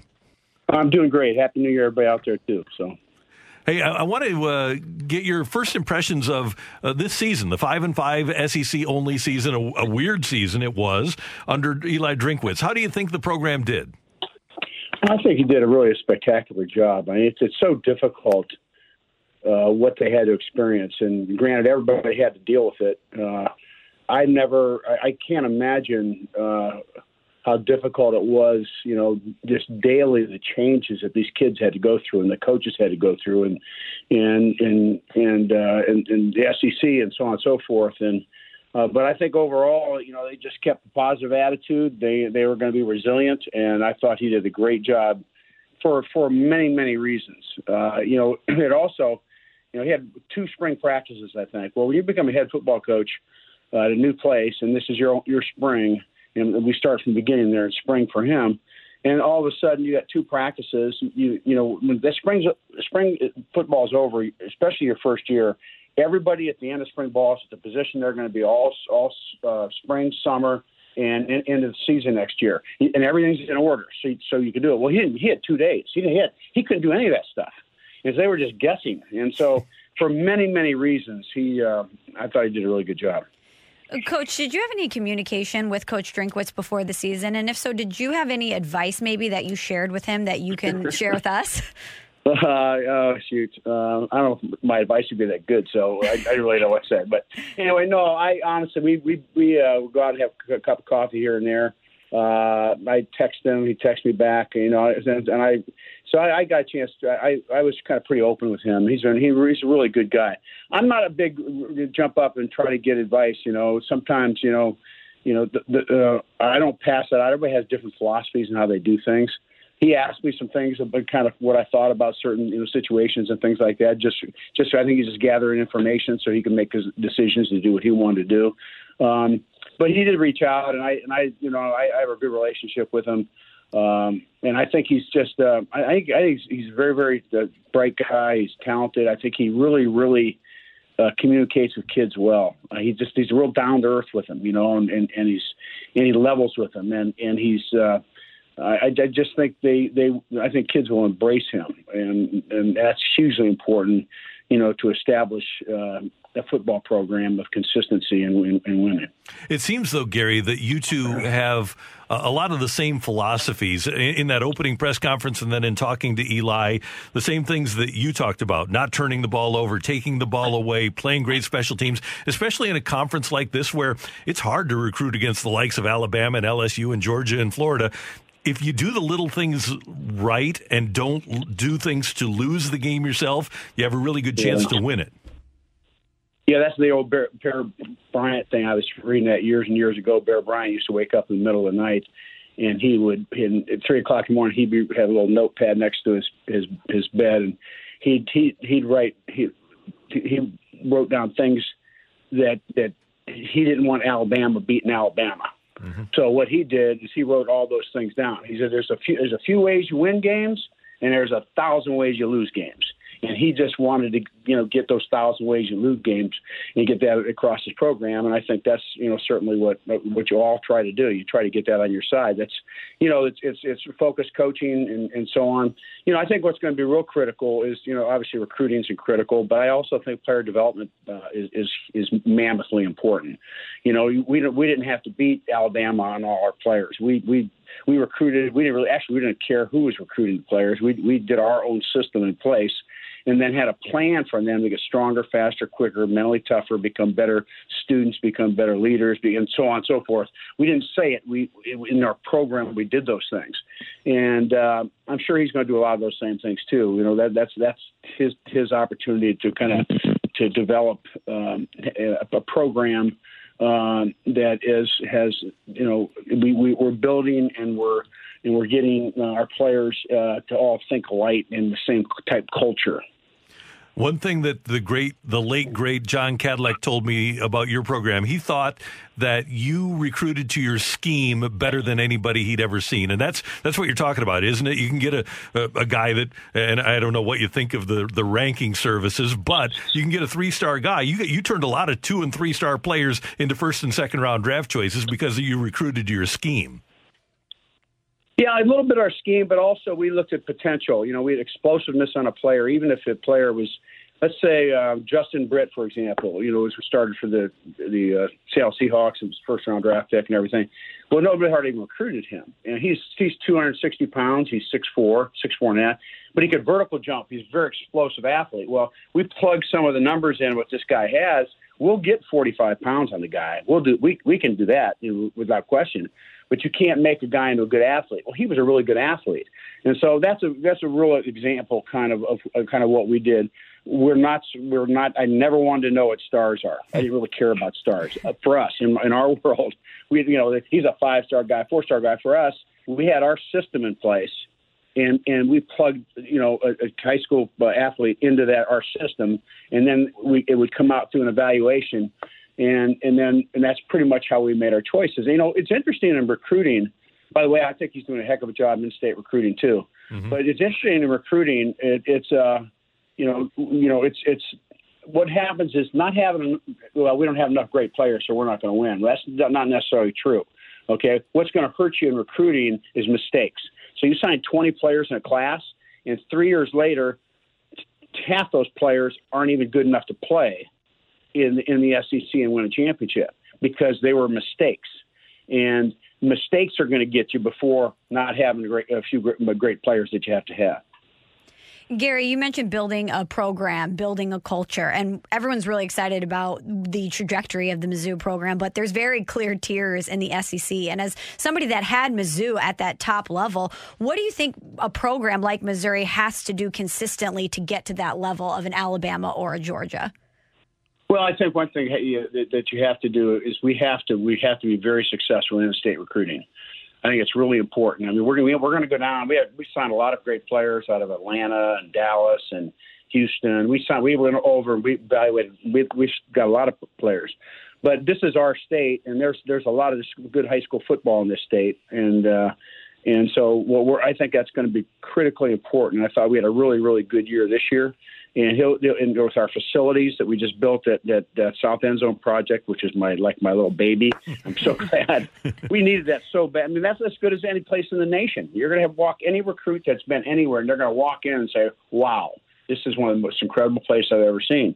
And now we need to build a new indoor facility. And that's I'm on top of that, just PR-wise, just because we've got to have the best facilities, as good a facilities as anybody in the nation, if you want to compete against them. But we're in line to do that, in the direction to do that. So I think those, I think that's really probably as important as anything. And the other thing too is I just think you got to embrace being in this league, and you got to go for it. I mean, you just got to you have to go through it with a great attitude. You can't wait to play the Alabamas or the LSUs. You can't. I mean, you got to take that kind of an attitude and get after it, and that's how you're going to have a chance to compete and win and develop your program. You retired 5 years ago, and you're still all about having cranes in the air, aren't you? Yeah, I got a lot of issues. So, speaking of your retirement, Gary, we have been looking back on the decade in sports, and we played a sound clip yesterday on our show of your retirement speech. And in it, you talked about the hardest part of walking away from the job, and you said that it's leaving your players, and that they would always be part of the family, that they would always have your phone number, and that you'd always be in touch with them. And I'm just curious, how often do you talk to former players? Is this something that happens on a daily basis? Not daily, weekly. It just depends. Different times of the year, different things. Some weeks I'll hear from 5 or 6 players, and the next week I might hear 1 or 2, or I try to call them too sometimes. And the relationship with my players is like the greatest thing you ever had. And one of the great things about our job, because you had an opportunity to help a young man, to mature and become a better person, better student, to get to earn his degree. And I can go on and on. And actually, that was the toughest thing for me. My first couple of years out, I was doing some radio stuff and so on and so forth, which I really enjoyed. But I just kind of felt empty. One time, my wife said to me, she goes, Missy says, "Are you okay?" I said, "Gosh, I miss my players." And by the way, they drove me nuts as much as they did the other side. There was both sides of that, You're developing them into young men, but we did that. We developed them in all areas of their personal lives. Also, it was a responsibility that we had to do, and so that's when we started a foundation. So I started a foundation called the GP MADE Foundation. MADE's an acronym: Make a Difference Every Day in the Lives of Kids, and we've raised hundreds of thousands of dollars, and it's all for kids, and so that's been really, really, really great, for me, because it's significant. I'm doing something to help and assist kids. And so anyway, that's been great. It's the GP MADE Foundation, and it's Gary Pinkel, at Gary Pinkel, or at GP MADE, and you can go over and get our website and kind of check it out if people are interested. And I know, Gary, this is a big month. You want to raise $100,000 by the end of the month, and any $1,000 donation in December will be provided an autographed football by you, an autographed visor, the iconic Gary Pinkel visor, and a copy of the book, The 100-Yard Journey, which is a great book that you did with Dave Matter. So if people do want to get involved, once again, go to GaryPinkel.com and make that donation today. Hey, a couple of things. Number one, were you watching on Saturday, or did somebody get in touch with you when it was Daniel against Gabbard in the second half of that Tampa-Detroit game? Yeah, I got a few phone calls, so that was pretty cool. That was neat seeing those guys do that. It's a hard job, I'm telling you. It's a hard job playing quarterback. It's very, very difficult. And we had a great quarterback run, that.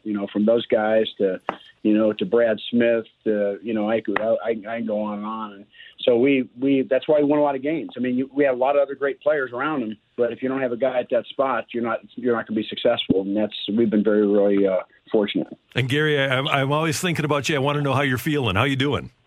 I'm doing fine. My cancer, it's the type of I will always have. And I'm managing it, so I'm doing good out there. And prayers and encouragement to all the folks out there that have probably a lot worse cancers than I have. So God bless everybody out there, and just keep a great attitude. That's the one great shot you have. Great to hear your voice, sir. Thanks so much for the time. We appreciate it. Always good to talk to you. And again, have a great 2021. Yeah, Happy New Year. Thank you, sir. Take care. That's Gary Pinkel with us on 101 ESPN. And again, you can make that donation to the GP MADE Foundation. Go to gpmade.org. That's gpmade.org. And again, if you make a $1,000 donation, you'll get an autographed football, an autographed visor, and an autographed copy of Gary's book, The 100-Yard Journey. Any $500 donation will be rewarded with the visor and the book, and any $100 donation gets a an autographed visor from Gary Pinkel, which is very cool. Which is great, and I love that he's trying to raise $100,000 this month. So we only have a couple days left. Let's help Coach reach his goal.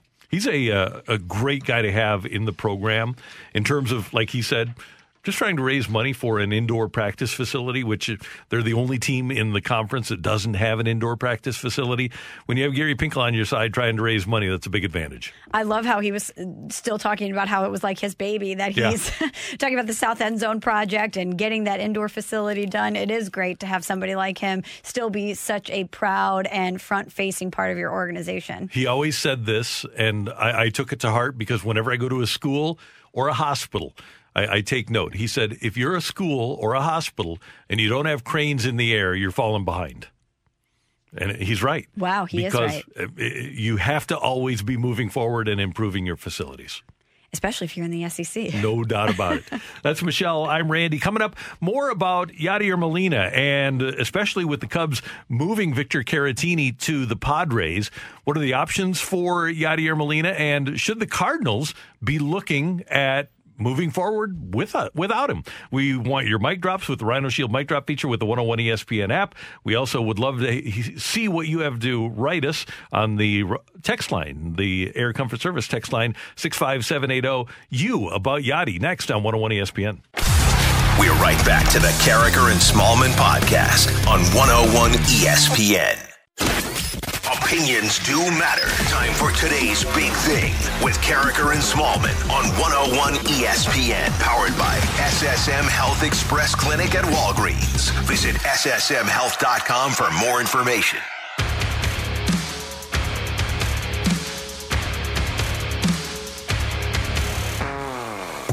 .903, your time check brought to you by Clarkson Jewelers and officially licensed Rolex jeweler. Michelle Smallman, Randy Carragher. A couple of quick notes before we get to today's big thing. Number one, the Blackhawks have yet to announce, but Pierre LeBrun reporting that Jonathan Toews will miss at least the first part of the season for the Blackhawks with an illness.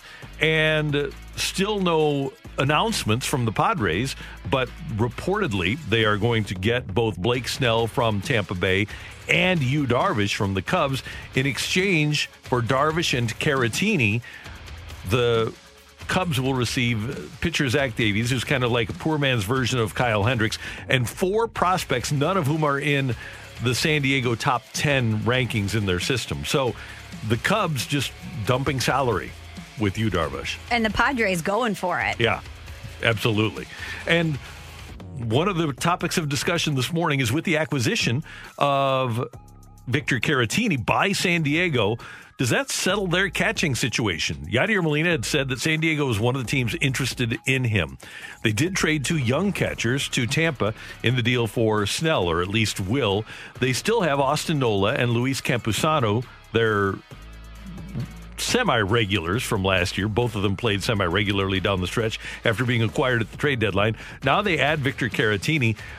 Those catchers seem to be more than enough to cover 162 games. And if Darvish is going to, if they play 162 and Darvish makes 32 starts, there's 32 for Caratini right there. Right. And which leads us to come to the conclusion that this is an option that might have been on the table for Yadier Molina that doesn't exist anymore. And perhaps Yadi would get an opportunity from the team from among Philadelphia, Washington, mystery team that doesn't sign JT Realmuto. But I can't imagine that somebody's going to sign Yadi before Realmuto would sign with another team. So just to lay it out, it seems like with the Yankees keeping Gary Sanchez, with the Mets signing James McCann, those were 2 teams that Yadi said were interested in him. With the Padres getting another catcher to add to the 2 veterans that they already had, the Angels, he talks about his brother talks about his need to win. Angels don't seem like a great chance to win. It could be that unless the Nationals don't get Realmuto and make an offer to Yadi, that he could be painted into a corner with a Cardinal offer. And have to accept an offer perhaps that he didn't want to take from them. Mm-hmm. Yeah, if the Cardinals played this right, and it all depends on their desire to have him come back. We don't know what those conversations are like internally. Maybe they said, hey, we're going to lowball him in hopes that he signs elsewhere, because then he makes the decision for us, and we can start this next chapter in the organization and see what we have in a guy like Andrew Knizner. Or maybe they truly said, this is what we can offer you from a financial standpoint, because we lost all of our ticket revenue, and we understand that you're an icon, but this is what we can give you right now, and we hope that you come back. We don't know what those conversations are like, but either way, if the Cardinals did hope that they could bring Yadi back at a certain dollar figure, hoping that this was the way that things would play out, it seems like they're in a power position when it comes to the finances. So from your perspective, do you think the Cardinals are better off? And this is your perspective as a fan, as what you prefer, what you desire, or you can look at it from the Cardinals. Are they going to build for the future and be better off building for the future with or without Yadier Molina? Do you think the Cardinals in 2021 are better with or without Yadier Molina? And we want to hear from you on the Mic Drop feature. The Rhino Shield Mic Drop is at the 101 ESPN app. You can also send us a text via the Air Comfort Service text line 65780. Let's hear first from Janet on 101 ESPN. As much as Yadi and Waino have meant to us, it's just a sin that we do not get to give them a proper send-off when they retire. This is terrible that the Cardinals couldn't find it some way to stretch their budget and re-sign those two wonderful men. So Janet believes that the Cardinals should go that extra mile to make sure that those two end their careers in St. Louis. But with all due respect to Janet, she didn't say that those guys made the team better. It was all about the respect factor. And I respect that, because some people would rather have those guys be a member of the team than win. Well, do they really think the Cardinals are going to win the World Series this year anyway? Is bringing back Yadi and Waino going to tip the scales in the Cardinals being a World Series contender or not? I don't believe so. So I do understand the viewpoint from somebody like Janet. If they're heading into this season saying, hey, I'm not preparing myself to watch a World Series contender, I might as well get the nostalgia factor of getting a chance to pay my respects to and say goodbye to and give these guys the send-off that they've earned. And the flip side is giving young players an opportunity so that you have a better chance to evaluate them and try to win in 2022. That's the other angle to this. Let's hear from Rob with a mic drop. I think that Yadier Molina definitely has a place with the team. I think his value, this has been said a million times, but his value is huge in terms of game prep, showing by example how to do game prep and what he does for all those young pitchers, as well as some of the old pitchers who come in who he's made better. And I think that he is the only player I've seen a lot of fire out of the starting 8. He does bring an emotional edge that the Cardinals, who are kind of a briefcase group, that they're very professional, but they don't show an awful lot of emotional edge. So he's more of a lunch pail guy than a briefcase guy? I would say so, yeah. He does bring that fire, that's for sure. Yeah. But I wonder, we see that out of Jack Flaherty at times, and I don't wonder if other players have that inside them. They just haven't really had the opportunity to showcase it yet, or they don't feel like it's their place to speak out or be that vocal, fiery leader because you have guys like Waino and Yadi there. That could be. From the 314, they're better with Yadi, and their fans will be happier. And that's the question that I have to ask is, are they better with a soon-to-be 39-year-old Yadier Molina, who's obviously, if you look at the numbers, he's in decline. Every metric that you can find, he's in decline, and he should be. He's 39. Or are they better with what they hope is an ascending player in Knizner and or, not this year, Herrera? Because to my way of thinking, the way the Cardinals do business, this is not the Padres. They are not going to be in a position to win a World Series while Yadier Molina and Adam Wainwright are still active players. And unfortunately, we won't know the answer to that question until they see what they have in Knizner. Right. And or Herrera. Yeah. From the 314, Yadi is clutch, but when there's no one on base, it's hard to be clutch. Nobody can replace his presence behind the plate. I'd go to a winning team if it was me. And I do believe, Yadi, that at the end of the day, his main goal is to have a chance to win. I would be really surprised if he would take more money to go to a team that doesn't have a chance to win. It just, I think, depends on the way he's feeling about the communication or lack thereof with the Cardinals right now. Because we don't know how he's feeling about the offer. We know from Mark Saxon that he deemed it, what was it, laughable? Ridiculous. Ridiculous. Yeah. There you go. That's the word I was looking for. And is that something that he can move past? Because, yeah, maybe the options that are out there aren't in a better position to win, but it all kind of depends on the way he's feeling about the organization and the way that he's feeling about the communications and the offer. And along those lines, Michelle, from the 314, Yadi will not be happy with an offer from the Cardinals. He will not be good for the team on the field and in the clubhouse. So they're saying that even if he returns, he's going to have a chip on his shoulder about the offer and carry it through to the field? Yeah, or he'll just not take the Cardinal offer. I think that's what he's getting at here, is that there probably will not be a way for the Cardinals to keep him around. And if they do, then he won't be happy, and we'll see a lot of Instagram posts. A lot of Instagram posts. Yeah. Let's get one more mic drop in. This is Tony on 101 ESPN. The Cardinals and Yadi and Molina make a perfect pair. They go together like lamb and tuna fish. Lamb and tuna. I'm not a lamb guy, but I can't imagine that lamb and tuna are the surf and turf that most people desire. No, I've never seen that option offered at a restaurant. Have you? No, I never have. A combo, lamb and tuna. Another from the 636. The Cardinals are better with Yadi if he can mentor the future everyday catcher. And I just don't know if that's in Yadi's DNA. Some people have that. Some people don't have that. He hasn't shown that propensity to be the guy that goes to the other catcher, and we don't see what goes on behind the scenes. And people like Carson Kelly have said, hey, I observed him, and I learned a lot by watching him, but I don't know if Yadi's the guy that's going to the next guy and saying, okay, this is how you do it. I also don't know how you can be a true mentor to somebody while also wanting to play every day. Hey, Joe Montana didn't do it for Steve Young. Brett Favre didn't do it for Aaron Rodgers.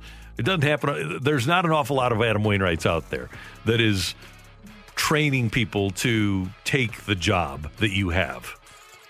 Yeah, and I can't see Yadi saying, yeah, okay, I'm going to take a couple days off so we can get Kisner sometime. That's why I say it's just not in his No, DNA. I don't see it. He's ultra competitive, and this is a good thing about an athlete. He always thinks that he's the best. And you want him to think that. Right. I want every person that plays on the team that I care about to want to play every day and want to think that they're the best. It's up to the adults in the room, the manager, the front office, the owner, to make that decision for him. That's where I think this has gotten a little dirty, because Yadi has dictated when he's going to play a lot of the time. And I think if you're the Cardinals and he does come back, now is the time. I don't know if it's possible, because as I mentioned, the toothpaste is already out of the tube as far as control there. But if ever there was a time for you to regain that control back, now it's it. The player is, and I'm going to try to be fair here, the player's in a no-win situation, because here I am saying I wish he would be willing to give up some of his playing time and train the next guy and help him play. But if 4 years ago, when the Cardinals were headed down the stretch and he was playing every day and he said, I need load management, I need a day or 2 days a week off, I would have said, why don't you want to play? So the player is kind of in a no-win situation. Either we say, well, why do you want to play every day? But then if we need them and they don't want to play every day, we say, why aren't you playing? Yeah. I think that's it's just not fair the way we do it. And I know it's not fair, but I want it the way I want it right now. Well, that's why I'm going to shift responsibility there to the people that get paid to make those decisions, because Yadi has been a great member of this organization. His durability has been part of the reason why the Cardinals have been so successful. So how am I going to ever want to temper that fire from him? I'm not going to. That's part of what makes him so great. I, as a fan, do not want him to want to play any less. So that's why I'm going to shift responsibility to the manager in the front office to say, hey, if this is truly what we want, to give this other player some time to grow and a chance for us to evaluate him, you're going to have to listen to us. And this is what's going to happen. You can post on Instagram all you want. You can get angry. We don't really care. But this is the way it's going to be. That's what they're going to have to do. That's Michelle. I'm Randy, and that is today's big thing. Coming up Are the Patriots dead, or are they Michael Myers? Mike Sando of The Athletic joins us to talk about that next on 101 ESPN. We're right back to the Carricker and Smallman podcast on 101 ESPN. With Michelle Smallman, I'm Randy Carricker. Let's head to the Brown and Crouppen Celebrity Line and to Mike Sando from The Athletic, kind enough to take a few minutes with us this morning. Michael, great to have you on 101 ESPN in St. Louis. How's it going this morning? Doing well. How's it going, Randy? Everything's great. Hey, I want to start with this, and I promoted this. Are the New England Patriots as we knew them dead, or are they Michael Myers, and are they going to rise up and terrorize us next year? Yeah, I think they're dead. I mean, they'll be better next year, though. I think they'll certainly benefit from getting people back off their COVID list. They had the most opt-outs, right? I think they'll have probably a better plan at quarterback, hopefully for all of us. There's an off season, of coaching where I think Belichick still do a good job. But yes, I think they're dead as the monster that you have to just fear, and somehow in the end they're going to, win 12 games or 10 every year. I think that's over, and that had a lot to do with Tom Brady, and that's going to be hard to recapture. They're not going to find another guy like that. Mike, what about Dwayne Haskins' NFL career? Is that dead, or do you think we're going to see another team take a chance on him? Well, forever's a long time, right? I mean, he's really young. It's hard, though, to have to coach at that position into a player the basics of understanding how to be a professional, right? I mean, I think for the most part, guys at that position sort of know to be the first at the meetings and do everything a certain way. They're held to a different standard. They enjoy special benefits of the position. And I think most of them have those boxes checked. So when you don't, not everybody's going to wait for that to come along, right? And he has the talent, I think, to be pretty good. And now it's just going to be a question of how quickly can he mature and maybe being humbled, right? Maybe being on another team where you're not the number one pick, where everybody's not telling you how great you are, where you're not making as much money, gives you a chance to really earn it for the first time. I wonder, and one of the things that was mentioned yesterday, Mike, was maybe getting away from home would be good for him, the place where he grew up, and all these people are telling him he's the greatest thing ever. But I wonder if a situation like Seattle, where maybe you land on that practice squad and you just observe Russell Wilson for a year, would benefit a guy like that. Oh, absolutely. I think it would. I think Washington was in a situation where, look, they're making a huge break from a culture that's been toxic in ways more serious than even football, right? And him hanging out at a strip club without his mask as the quarterback. I mean, they're just like, they're done. You're right. Somewhere else like that where you have, a really good coach, you have a really good professional starting quarterback, could be just, and a long way from home. I'm with you. You should check this out. I was reading this last night. Kaylin Kaler is a pretty good NFL reporter, and she did a piece from draft day, about just the elaborate hosting of the draft by his family, which has its own branding company, okay? And reading it now, you're like, wow, well, no wonder, no wonder he didn't have quite the right perspective on everything. It was amazing how almost his whole career was choreographed in a way that really didn't contain a lot of substance. That's really interesting, Mike. We'll definitely check that out. Speaking of reading things online, last night I was reading your article at The Athletic about Urban Meyer and the interest that he's garnering from NFL teams. What do you think? Do you think that Urban will jump to the NFL? And if so, do you think that his skill set will translate to the NFL? Yeah, I don't think that he's going to be for everybody. So to me, that type of a hire, I just discussed this on the podcast I do every week with Randy Mueller, the football GM. He brought up the point, Randy did, that this will be an owner-driven hire if it's him. There's not going to be any front office apparatus from a personnel background or anything like that that's going to think that Urban Meyer is a good idea, right? Because in some ways those guys want to protect themselves, and in some ways they understand that Urban Meyer, with no NFL experience, it's a lot to ask for the guy to come in and be in charge of everything when you have to collaborate at the NFL level to really succeed. So it may be a place like Jacksonville. I think that really could make sense. It's very right up the road from Gainesville, where he had a nice run at Florida. Pair him with Trevor Lawrence. I think it would be exciting. I think people would be. It would really put Jacksonville a little bit on the map. So I could see that type of a thing, but I don't think it's going to be a deal where he's a candidate for 5 places for the next 3 years, right? It's going to be 1 or 2 that really maybe make the go and tempt him. And I think Jacksonville could make sense. I just do. I feel like from an ownership standpoint, you could see it. And from his standpoint, man, Trevor Lawrence in an area that you know well, that's pretty good.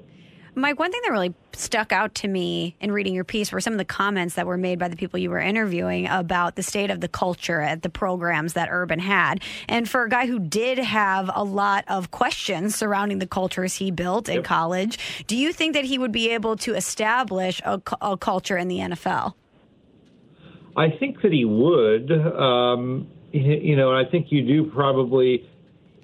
you get a little bit of a break going from college to pro. I mean, it's a little bit of a different, there's different levels of concern, but I think some of those issues that came up would actually be more under the microscope now than they were even then. You know what I mean? Yeah.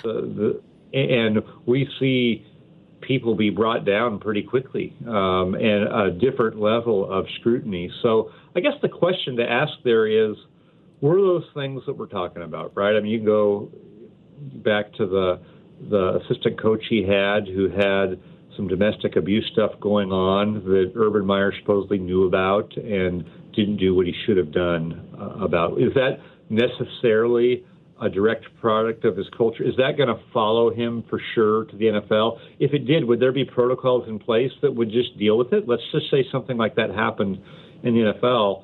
Well, that guy would just be fired, right? I mean, I don't know to what degree, if the law were involved, that Urban Meyer would be covering it up the way maybe it would be easier to do in a college campus. Is a little bit different level of scrutiny. So I think those are fair questions. And if you're an owner, maybe you need to have some assurances or mechanisms built in, or you know what I mean, really be vetting exactly who we're hiring on a high level. Mike Sando, before we let you go, I want you to give us one team that isn't the Chiefs or the Packers to win the Super Bowl. Yeah, isn't the Chiefs or the Packers? Well, Buffalo stands out to me as a team on the rise. I think Sean McDermott said it well after the game last night. Hey, the underdog role is nice. At a certain point, you just got to be a good team and act like it. And I think they have some things going for them. It'll be tough to get past Kansas City. I don't necessarily think that I'd want to have all my possessions riding on that. But they just have a little bit of the eye of the tiger, don't they? A little bit of swagger to them. I think still some things to prove, right? When it's in a pressure cooker situation, I think, great strides by Josh Allen, but you still got to do it. And what happens if you're behind, and can they handle 2 minutes and all those things that the real elite quarterbacks can do? We don't know yet, but I think we want to see where it's going to go, don't we? I mean, I feel good about them. Good choice. Mike, it's always great to hear your voice. Thanks so much for taking the time with us. Hopefully we can connect during the playoffs, too. Absolutely. Thank you. Thanks, Michael. Mike Sando of The Athletic joining us on 101 ESPN. The Bills, they're fun to watch. They are. One thing that he tweeted about, we didn't get a chance to talk about it, but we have a minute here, is yesterday the 49ers beat writers all tweeted out an answer from head coach Kyle Shanahan about Jimmy Garoppolo. And he said, yes, I do believe Jimmy is going to be our quarterback next year. 5 different beat writers, including our friend Nick Wagner, tweeted that out. Jimmy Garoppolo, Michelle, in his career is 24-8 as a starter, 22-8 in San Francisco. Last year, the 49ers went to the Super Bowl and had the second most points in the league. Baltimore scored more, but the Niners have more points than Drew Brees and the Saints, than Patrick Mahomes and the Chiefs, than Dak Prescott and the Cowboys, second most in the whole league. I don't, unless people are just totally focused in on the fourth quarter of the Super Bowl, I don't get the Jimmy Garoppolo hate. But maybe they are focused on that moment because it was a pretty important moment. Yeah, but how many fans would love to have their quarterback screw up in the fourth quarter of the Super Bowl? Well, that's a tricky question because, yes, you're there. You're there in the Super Bowl. Give me that. But you don't want your quarterback to be the one that screws up. If I were an NFL team, if our Dolphins would go to the Super Bowl and be in the lead in the third quarter. I don't know what's going to happen in the fourth, but they're in the lead in the third after the third quarter of the Super Bowl every single year. I'll take my chances. Yeah. I mean, getting there is most of the battle, right? Getting to that point in the game. And it's not like, and their defense was great, but it's not like he was Trent Dilfer or Peyton. You mentioned Peyton Manning with the Broncos. They scored the second most points in the league. He performed. Yeah, he's been effective for them. Yeah. But he hasn't been electric. No, and maybe that's what you need to be. But was Brady ever really that electric? At times. Yeah, just because they won the games, right? I don't know. He could play some pretty good balls. Well, so can Garoppolo. I mean, there's one Tom Brady, but what do you have? 29 touchdown passes? I mean, the guy's – I just don't get the hate. I think he's better than people give him credit for. I would like to have a quarterback that got me to the Super Bowl and led my team to the second most points in the league. I guess they don't. And he's a guy that Bill Belichick wanted, right? Yeah, right. So obviously, the greatest of all time saw something in him. Coming up, we're going to take a look back at 2018 as we look back at the decade here with Carricker and Smallman on 101 ESPN. We're right back to the Carricker and Smallman podcast on 101 ESPN. We continue looking back at the decade, and now Michelle and I take you back to 2018. And Michelle, definitely a lot of highlights from that year. The Cardinals became one after a rough start. They went into the final week of the season with a chance to be in the playoffs. But the highlight of that season, from a news standpoint, was that they fired Mike Matheny right before the All-Star break and promoted Mike Shiltz to manager. Doesn't that feel like so long ago? It does. Yeah. 2018, now that Mike Shiltz been the manager for a couple of years, it does seem like a long time. But same story we just talked about in 2017, that the Cardinals were in it right into the last week of the season. Mm-hmm. And Shiltz turned things around. They were a game over 500 when Mike was fired, but things had just gotten stale. That was the word that we heard. And so the Cardinals made the change, and things freshened up dramatically under Mike Shiltz. And continue to. They do. Meanwhile, for the Blues, they missed the playoffs on the final day of the season. They lost to Colorado. And, Michelle, that was the first inkling of problems for Vladimir Tarasenko. He suffered his first shoulder injury in that finale against Colorado and had to have shoulder surgery. If the Blues would have won that game, he wouldn't have been able to participate in the playoffs. Think about what your mood was as a Blues fan in that exact moment, Randy. Blues missed the playoffs. Vladdy's got a shoulder injury. I can't even imagine. It's hard for me now that we know what has happened to go back to that moment and think about how frustrated and despondent Blues fans must have been. I benched my Blues golf bag for the summer. You did? Yes, I did. It was on the bench. It was on the shelf, as it were, until they clinched the playoff spot. The next time they clinched the playoff spot. Once they did the following season, then I brought it back out. So you were that upset? Yeah, I was. But think about it. I mean, how many times have we been revisiting over these past few days when we've been looking back on the way Blues seasons have ended? And it's the same story. A team with a lot of talent gets bounced from the postseason. Something happens with a star player. It's just what the life of a Blues fan used to be. Yeah. Speaking of losing a star player, Mizzou had recruited Michael Porter Jr., the top recruit in the country. He got hurt, only played in the opener, only played a couple of minutes in the opener. But Mizzou was good enough to overcome that injury and return to the NCAA tournament after a 4-year absence. In Konzo Martin's first year, they finished 20-13, but then lost in the tournament. Now, getting Michael Porter Jr. there was a win in itself for Mizzou because your program was getting pub and getting talked about in ways that it never would have had he not chosen to go there. But if he would have been healthy and been able to play for that team and been even half of what he was projected to be, and Mizzou was really good, imagine what that would have done for the program. Would have been a game changer, a program changer. By the way, I want to swing back because I think people will be interested to hear what Bill DeWitt said on the day that the Cardinals announced that they were replacing Matheny with Shiltz. This is the Cardinal chairman, Bill DeWitt Jr. Unfortunately, I think our club has not played up to its capabilities, and it was time for a fresh a fresh voice and some new leadership. And I think with Mike Schilt and our new coaches, we have an opportunity to move forward here as we begin the second half after today. Some places winning is just a winning record, or even 500 is acceptable. Players have a nice season, go home and get back to their families and so forth. But not in this city, not with this franchise, and not with this history, and not with our great fans. Last night, we had 44,000 people, stormy, rainy night, and I know Mo did an event after the game with a group, and we were all saying, gee, is anybody going to be there? And he came back down and said, just about everybody was there. I mean, you know how late it got. So that's how much they care, and that's how much we care. Amen. That's how much they care, and that's how much we care. Do they need to start walking the walk a little bit, though? Yeah. It's easier not to when you're in a pandemic and you're not seeing 44,000 people sitting through a rainstorm to watch your team. It's easier to, but they're doing what they need to do from a financial standpoint right now. That's what they're saying that they need to do to hopefully gear up to go for it in another year.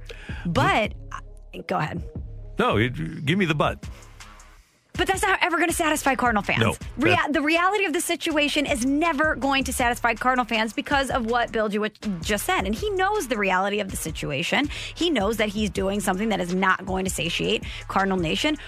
And it's never, until they win another championship, it is never going to be enough. No matter what they do, no matter how many times they make the postseason, no matter how many times they're in the NLCS, until they win again, it is never going to be enough. The month after the Cardinals fired Mike Matheny, the PGA Championship, the 100th edition of the PGA, came to St. Louis. A couple of days, and he took them all.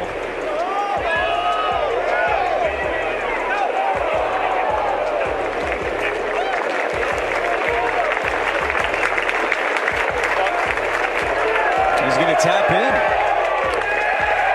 And Brooks Koepka wins the 100th PGA Championship.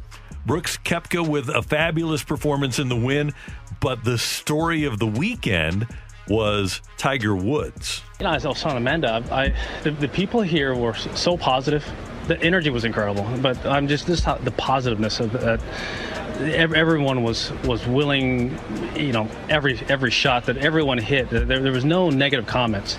No one was jeering. No one was making snide remarks. Everyone was just very positive, and they're excited. Yeah, they sometimes pick sides. Yes, but they were respectful, and that's. I wish we could play in front of crowds like this, you know, every single week, because this is a true pleasure. BFIG, best fans in golf? Yes. Tiger finished in second place, and the fans were willing him on. And in a subsequent interview after the tournament, he talked about how fans were wearing their Cardinal clothes, and he was wearing his Sunday red. And he said it was like they were dressed for me, and it was so cool. But it did change his perspective, and he wasn't just pandering to the fans there, because he has subsequently said in the 2 years since, he's referred to St. Louis and the fans at the PGA Championship. So we made an impression on Tiger Woods. That will always be one of my Mount Rushmore moments in sports. That event was unlike anything I had ever been to. I probably won't be at an event like that again. It was just so much happening. It was the way St. Louis showed out, because this is what we do best when a big sporting event comes to town. It was the fact that Tiger almost won and he was on his way to the comeback. It was hearing the roar of the crowd when you're a couple holes over, knowing that Tiger was doing something great. It was the community aspect of having so many people in St. Louis there. It was just such a spectacular weekend. It was fantastic. The Cardinals, as we mentioned, went to the final week of the season before missing out on the playoffs, and they needed a superstar quality player. So in December, They traded for Paul Goldschmidt from the Arizona Diamondbacks. Yeah, I mean, you come in here as a player, and the first thing that sticks out is the atmosphere here. The fans are so great. You know, it's sold out pretty much every night, if not every night. That's the culture here of the fans and the organization. They expect a lot of their players, so it was always a fun place to play. And I don't know if I just imagine myself playing in that, but just enjoyed coming here and appreciate the fans and the way this organization, goes about its business. The players that, now are my teammates. It was fun to compete against them, and looking forward to learning from all of them and being part of the team. And in 2 years as a member of the Cardinals, he's been to the postseason twice. There you go. But not to the place where he hoped they'd be. No, but having been in Arizona, I think he's pretty happy with where they are. Arizona, that's the thing about Cardinal fans is... We're spoiled. Yeah, well, I think people my age that went through the 70s get it. But if you started paying attention in like 2000 or even 97 when McGuire showed up, you just don't understand that only one team a year loses and you can't make the playoffs every single year. It's not a doable thing. But it's kind of like what we talked about with Yadi, right? Part of what makes him so great is his desire to play all the time, which presents a uncomfortable situation sometimes for the manager or the front office. Part of what makes Cardinal baseball so great is the fanatic support that the fans have.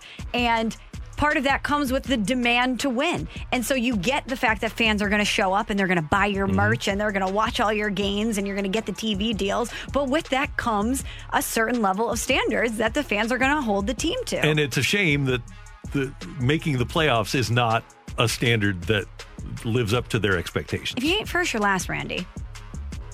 I think that there's a lot of teams that would disagree with that. Because last is the Pirates. If let's see how Cardinal fans do if they have to finish last every year. I just think if your goal is to win the World Series every year and you don't win the World Series, then you didn't meet your goal. So you're telling me making the playoffs but not winning the World Series is the same as winning 65 games?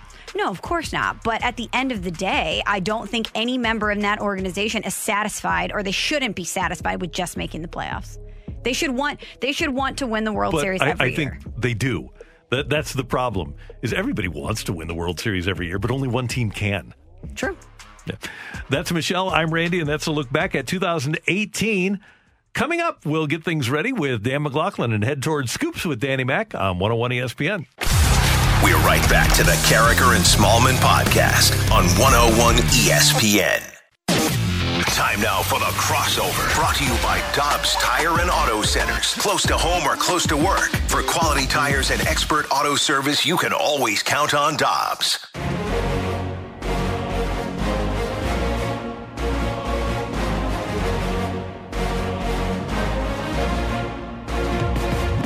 Scoops with Danny Mac coming up at the top of the hour. Carricker and Smallman closing things out. Dan McLaughlin is here in studio. And Dan, the thing I thought of yesterday when I saw that the Padres and Cubs were way down the tracks for a Darvish trade was how dominant Yu Darvish was against the Cardinals in 2020. Awesome. I think he may have been. We didn't see Bauer. That was the Cardinals were lucky in the fact that they did not see. With the being inside the Central Division, we did not see Trevor Bauer. Now, the Reds had great pitching, and for whatever reason, his time in the rotation never popped up against St. Louis, but Yu Darvish did. Kyle Hendricks did. Hendricks is Cy Young against the Cardinals for whatever reason. And Yu Darvish, I thought, was going to throw a no-hitter one night against the Cardinals. He was awesome. I actually went back and looked at his numbers this morning and what has made him so good. And for whatever reason in Chicago, remember the first year he was hurt. The next year he was so-so, but by the end of the year was really good. And then last year was just awesome. And it just never was the right fit, it seemed like, for the Cubs. You know, he was going to be this piece that kind of put them over the top, kind of like John Lester was when they first got John Lester. But looking at the numbers that he had last year, he didn't walk anybody. He finally figured out his control. Obviously, he was tipping pitches prior to his time in Chicago. They figured that out with the Houston situation. They caught him tipping pitches, but he threw his cutter a ton. He had an assortment of pitches, like 6 different pitches, but he was throwing strikes. He didn't walk anybody. And he could throw a pitch anytime he wanted. He threw it for his strike. And he threw his cutter something like 45, 50% of the time. He threw a split finger.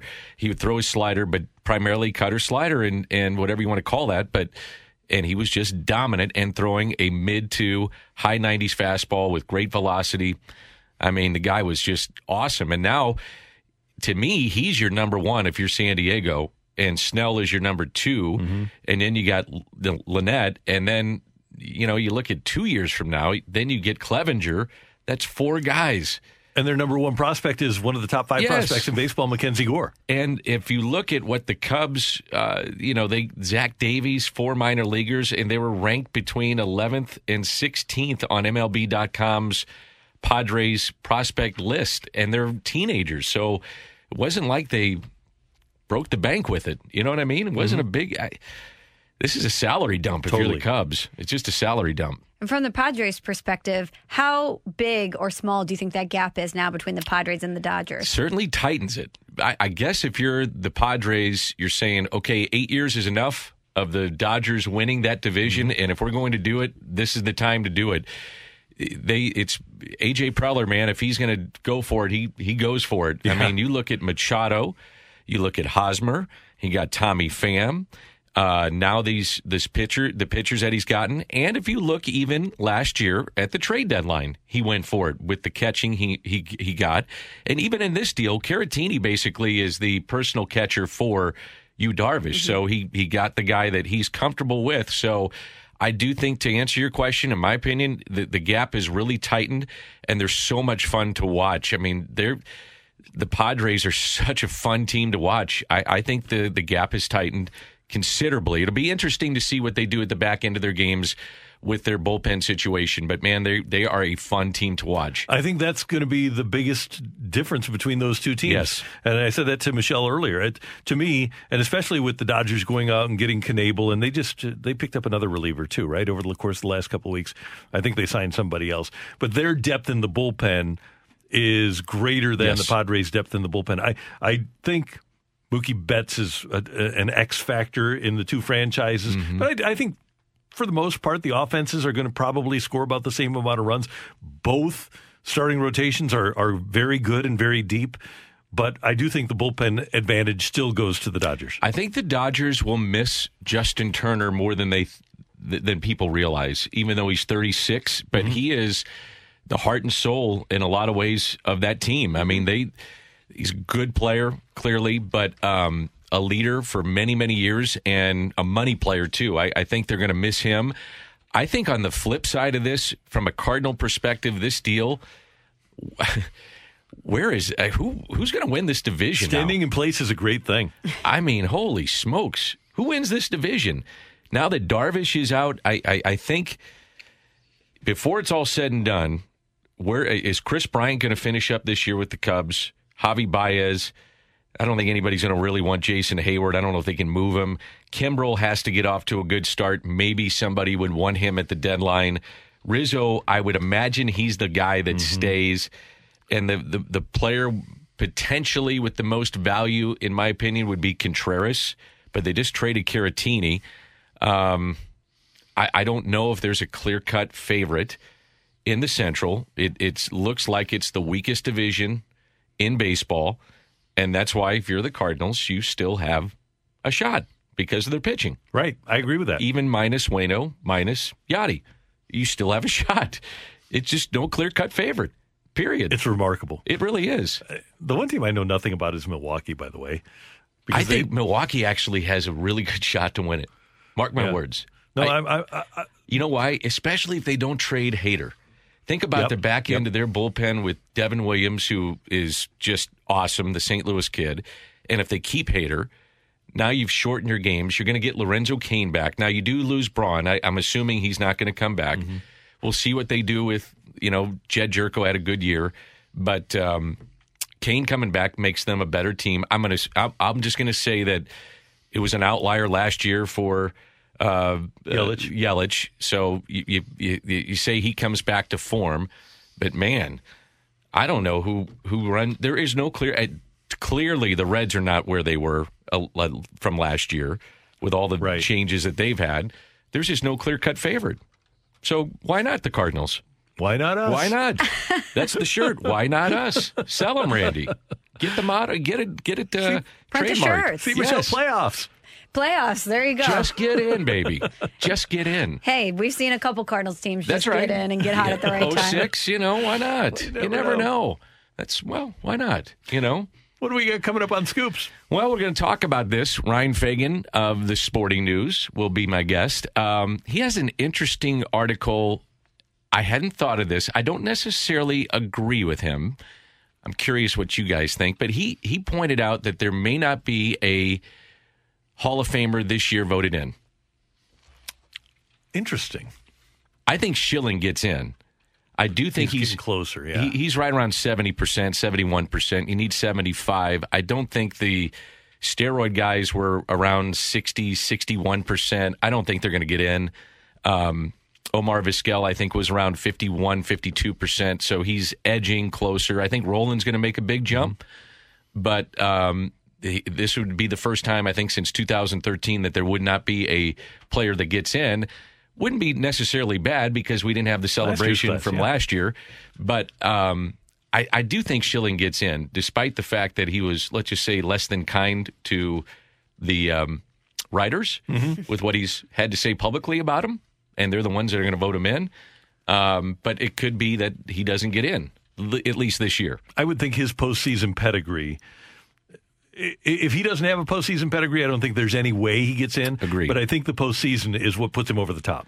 I'm really curious about Roland. I think Roland, do you guys read Ace of Spader? Yeah. Okay. Did you see the article he wrote about Scott Roland recently?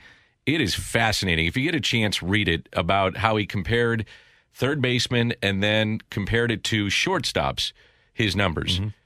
He should be in. Yeah. I mean, if you he's look really at underrated. Oh, man. And underregarded. So I think he's kind of on the same trajectory that Larry Walker was on. So if he makes a big jump this year, I think he'll get in eventually. It's going to take a little time, but I think he gets in. By the way, the other reliever I was thinking of was Dodgers signed Tommy Kahnle, who they won't have this year.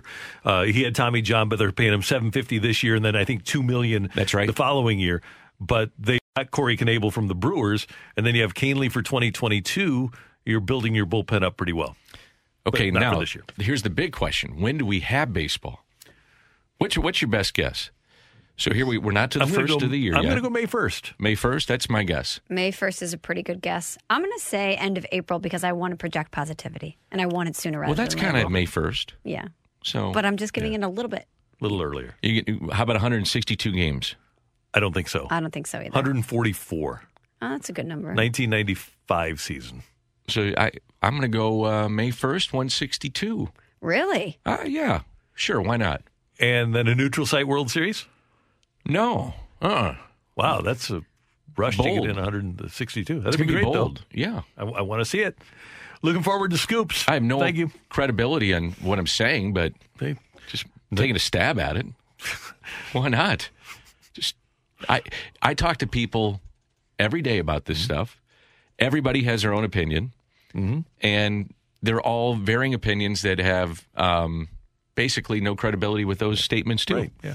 Yeah. And to save you the texts that'll come in, yes, I'm sure that O.J. Simpson will make a prediction too. He'll take a stab at it. Thank you. Did he again every week with you, Randy? There's a sharp guy. There's your death. Your death notice comes in every week. Did you get a lot of those while I was gone, Dan? Yeah, I'm sure. I make a point of it to point it out. And Randy makes his OJ statements. As he says, takes a stab at it. Sharp guy. Sharp guy. Let's cut this off. Cut it off. Awful. Thanks to our producer engineer, Tanner Hendrickson. Thank you. And a great job, as always, by Michelle Smallman. Thank you. Thanks, Randy. I'll see you tomorrow. And we appreciate you tuning in, texting, and being a part of the show. Go ahead, Dan, say it. Okay. Until tomorrow morning at 7. Have a great day, St. Louis. You've been listening to the Carricker and Smallman podcast, powered by iPromise. Hi, this is Chris Howard, host of Plugged In with Chris Howard. The College Football Playoff Committee made their decision on Sunday, and as much as I loathe the idea of Ohio State losing their way into the College Football Playoff, I 100% agree with OSU making it in over Bama. Nick Saban citing some hypothetical point spreads to prove his point that the Tide deserve a spot in the college football playoffs holds little substance when you consider Bama's best win is over Texas.